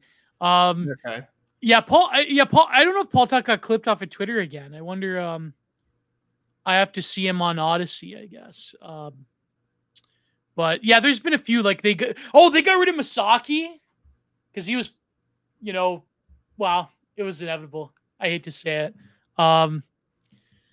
They got rid of quite a few people recently. Yeah, they sure did. Yeah, sure. But I mean, they'll always come back. You know what's funny? Med Gold tried to come back, but they clipped him off in like less than a few hours. Good Lord. So Paul Town got banned with his recent new account. Ah, damn. Can't believe that. People find ways. Yeah, people find ways. All right. So I think, is that a good point to leave off? We've been going for over. I think so. I think we can get to the supers. Let's get to the supers. All right. So then we'll do the shilling. So I guess we're winding it down. Let me go all the way up to the super chats. The giant Geoda Big Mike pipeline. Feels so, life. ZHP made the best paperclip Redskin Bantu maxing is hard thing to do. Yeah, I agree full Bantu max. The best was when Bap told that story of where he was with a friend and he like decided to throw his Subway sandwich out, but then a cop found him. He's like, hey, I don't know. I was I had this impulse to act Bantu and started public littering. Acting band. What a term. What a term. Acting Bantu. All right, let's see if I have the super chats ready to go. I think I have all of them. Yeah, okay. Alrighty. Here we go. For where is it? No Name for $2 Sneed. Thank you, No Name. Thank you. I appreciate it. So I can never pronounce his name. Monothalamos. I think I got it. Monothalamos for $5. Have you ventured panelists seen Bitter Moon by notable great human being Roman Grumlonsky? Should be up Geo's out. I haven't heard of Bitter Moon. Let's look this up. The last name is just perfect. Yeah, it is. Bitter Moon 1992 is a erotic romantic thriller directed by Roman Polanski. I get it. Roman Gruminski. I think I may have saw it once, actually. The Lune de Mal, meaning honeymoon, is based on the novel Lunes de Fin, the Last Moon by Pascal Bruckner, published in English as Evil Angels. British couple Nigel through Mediterranean cruise, Istanbul. I think I may have seen this one. I'll check it out. I mean, if it's an erotic thriller, I mean, I'm all for it. So thank you very much, Monothalamus. Thank you. Kron Kicks for $5 since a super stick. What super sticker is that? I'd have to look it up. I wonder if he's. You can look it up on the YouTube Studio. Oh yeah, that's right. Let's just look at. Let me just go to the YouTube Studio. There you go. Really quickly. Oh, man, it's been quite a stream actually. We went longer than last time. Yeah. I mean, when we went for almost 3 hours last time on the September 11th stream that we did. Yeah. Let's see. Go down to monetization. Supers. There we go. Supers. Yeah, you always find out what the emoji is. Yeah, so this is where is it? Oh man. Digital Archipelago. I'm trying to find. I know I'm terrible. I'm terrible at this.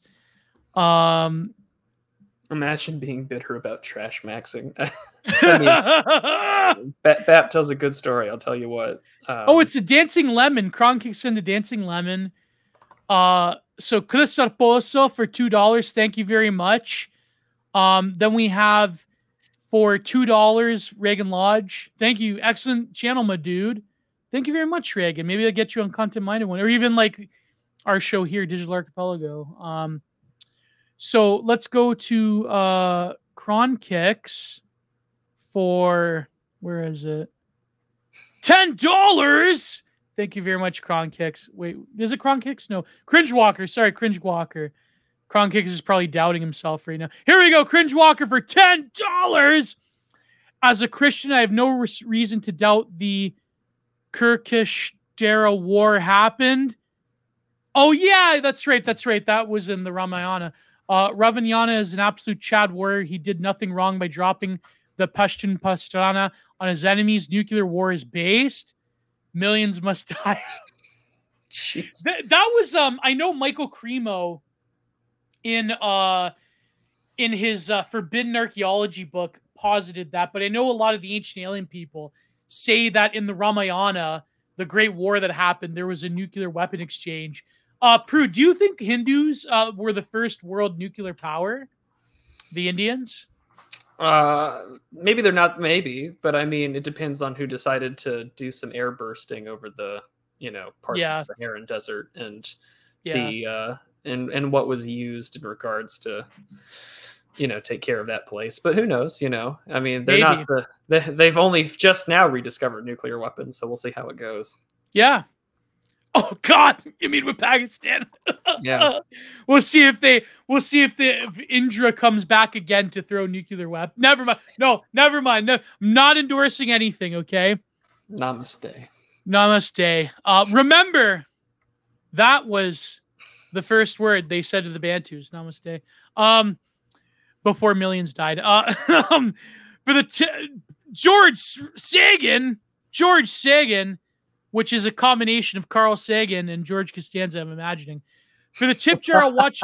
For the tip jar, I'll watch and replay. Currently hiking in NC. Is that North Carolina? Yes. Got my broomstick from the Wendigos and caretaker music for the horse. Yes, Prudentialist has an amazing video. I think it came up recently on Twitter with that BAP tweet about the Northwest. Amazing video on the untold horrors beyond the imagination in the American forest. Actually, if you go to there's this great podcast thing I listen to. They have a great artwork as well. Do you know Bedtime Stories? No, I don't. Yeah, they do the creepy stories one. There's this recent episode called Almost Missing 411, the people who managed to escape the various time portals they could have jumped into in the forest. So there's a bunch of stories like that, actually, where they say that people that were almost abducted by the 411 phenomenon. I'll have to look them up, because I've done two things about like cryptids and things like that. One about like the masculine urge to go kill them, and then the other about like the American and the European forest. Yeah, that meme with the Giga Chad with the Millsup sight laser. He's like, I'm gonna kill you. He's like, when I kill you, I'm gonna use your skin as a mattress, remember? Or something like that. Yeah. The hideous cryptoid. Next, Cringe Walker, good friend of the show, Cringe Walker, for $5. If you want some fresh kits, check out who Columbia's Mattress Girl is dating these days. The kind of jokes she tells. Yes, she was doing some weirdo bondage performance art, but apparently, she's used to performance art, so I mean, yeah, exactly. Apparently, she's dating a Trump supporter.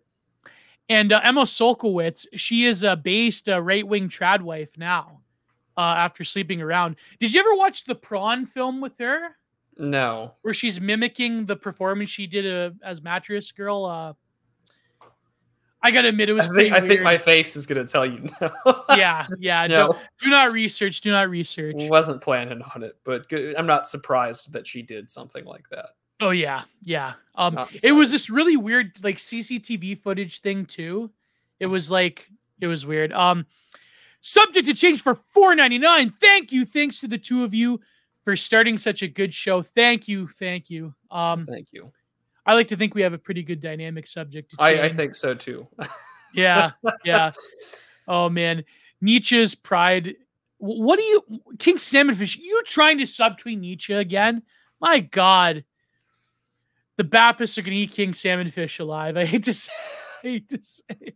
Many such cases. I think that was the last. Enough of the infighting. I think that was the last of the. I think that was the last of the super chats. So thank you. Wow, this has been a great stream, man. We've been going for a long time. I have to break my fast soon. So final shilling would be next week. I'll probably release the second part with our good friend Stain Haynes on Content Minded. I probably will release teaser clips from my Janet Reviews series reviewing Byung-Chul Han Psychopolitics. I have a rant about Noam Chomsky I want to release.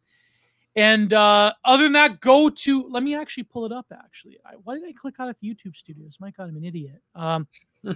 Let me go to, really quickly, YouTube Creator Studio, Content, Zoomer Schopenhauer.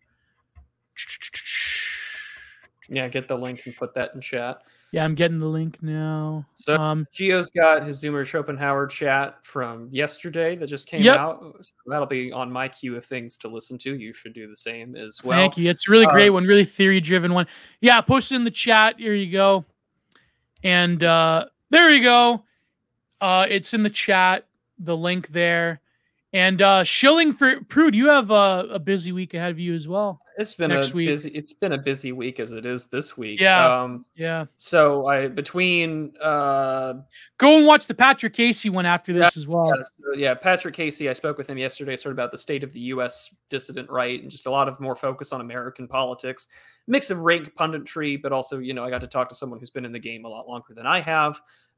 Tomorrow, which is Friday at 7 p.m. Eastern, I will be having my good friend T.R. Hudson on to talk about his book Automaton, which you should buy yourself a copy if you haven't already. Go and read it. And we'll be talking about the writing process, how he got started. He's hosting a writer's workshop if you're interested. So there'll be plenty of great stuff to plug and promote there. And then on Saturday, I should have a new Substack article out for our lovely subscribers and Subscribestar backers. Yeah. And also, congrats, Gio. You got over 4K. Yeah, I got over 4K. That's right. It's right. I got over 4K subs now. Thank you. I was actually talking to Gifts and Given, and she's like, I guess we're at the same clout level now. I go, yeah. But yeah, that's been great. Thank you to my beautiful subscribers. Hopefully more on the way. My goal is to get to around 6 to 10K by New Year's. So hopefully that'll happen. A lot of great stuff planned on the way. Another point of Shilling is tonight I'm recording it, so hopefully it'll come out maybe tomorrow or so with my two good friends, Constantine Martelli and GSP. War Report. Going to talk about the upgrading of the Special Military Operation to partial mobilization. So that's going to be great. Hopefully we don't Fed post too hard. I've been Givy posting on the TL. RAP to a legend, two legends, Givy and Motorola. Were taken far before their time. And so it's going to be great. Next week is going to be Stan Haynes again on Content Minded. And we'll probably figure out Digital Archipelago, which will be on Prudentialist's channel. Maybe you'll pick the theme this time, obviously. That's okay. Sounds good. So there we go. Thank you so much. I don't know if I have any more super chats. This is your chance to get them in. Also, Nudge has a good question, but it would take another hour here to answer that question. Oh, what's the question? BAP. What is BAP solution? I like BAP, but what is the solution to things? Oh, yeah. One of these days you should get him on for an interview, Gio, on Content. Oh my God, that'd be a dream come true. I mean, hey, if Starbard could get him on a Twitter space last night, maybe I could pull off the BAP interview. Who knows? There you go, Gio. One last thing by Polyfrog. Verminous important band. Primitive root bantoid. Primitive. We were just making fun of Rod Dreyer yesterday. Yeah. Oh man. Anyways, thank you very much for watching. We're almost at the 3-hour mark. That dude World Greatest Dad even confirmed the only legit BAP counter signaler. Well, I agree. King Salmonfish can counter signal anyone and make it look convincing. So anyways, see you all next week. Please go to Prudentialist. All his links are down below, including his link to Subscribestar, my link to Patreon. This week will be the final chapter, Byung Chul Han, and then next week I'll have a great review. I probably am going to review the article, The Future Without Us, probably from Wired Magazine. So we'll see what happens. Thank you all. God bless. Goodbye. Do go to all our subscribers. Thank you so much for the 4K. And we will see you next week on the Digital Archipelago on Prudential's channel. God bless. Goodbye. Too sweet. What's your outro? I just simply say see ya. It'll be fine. Oh yeah. There you go. Take care, everybody. Take care.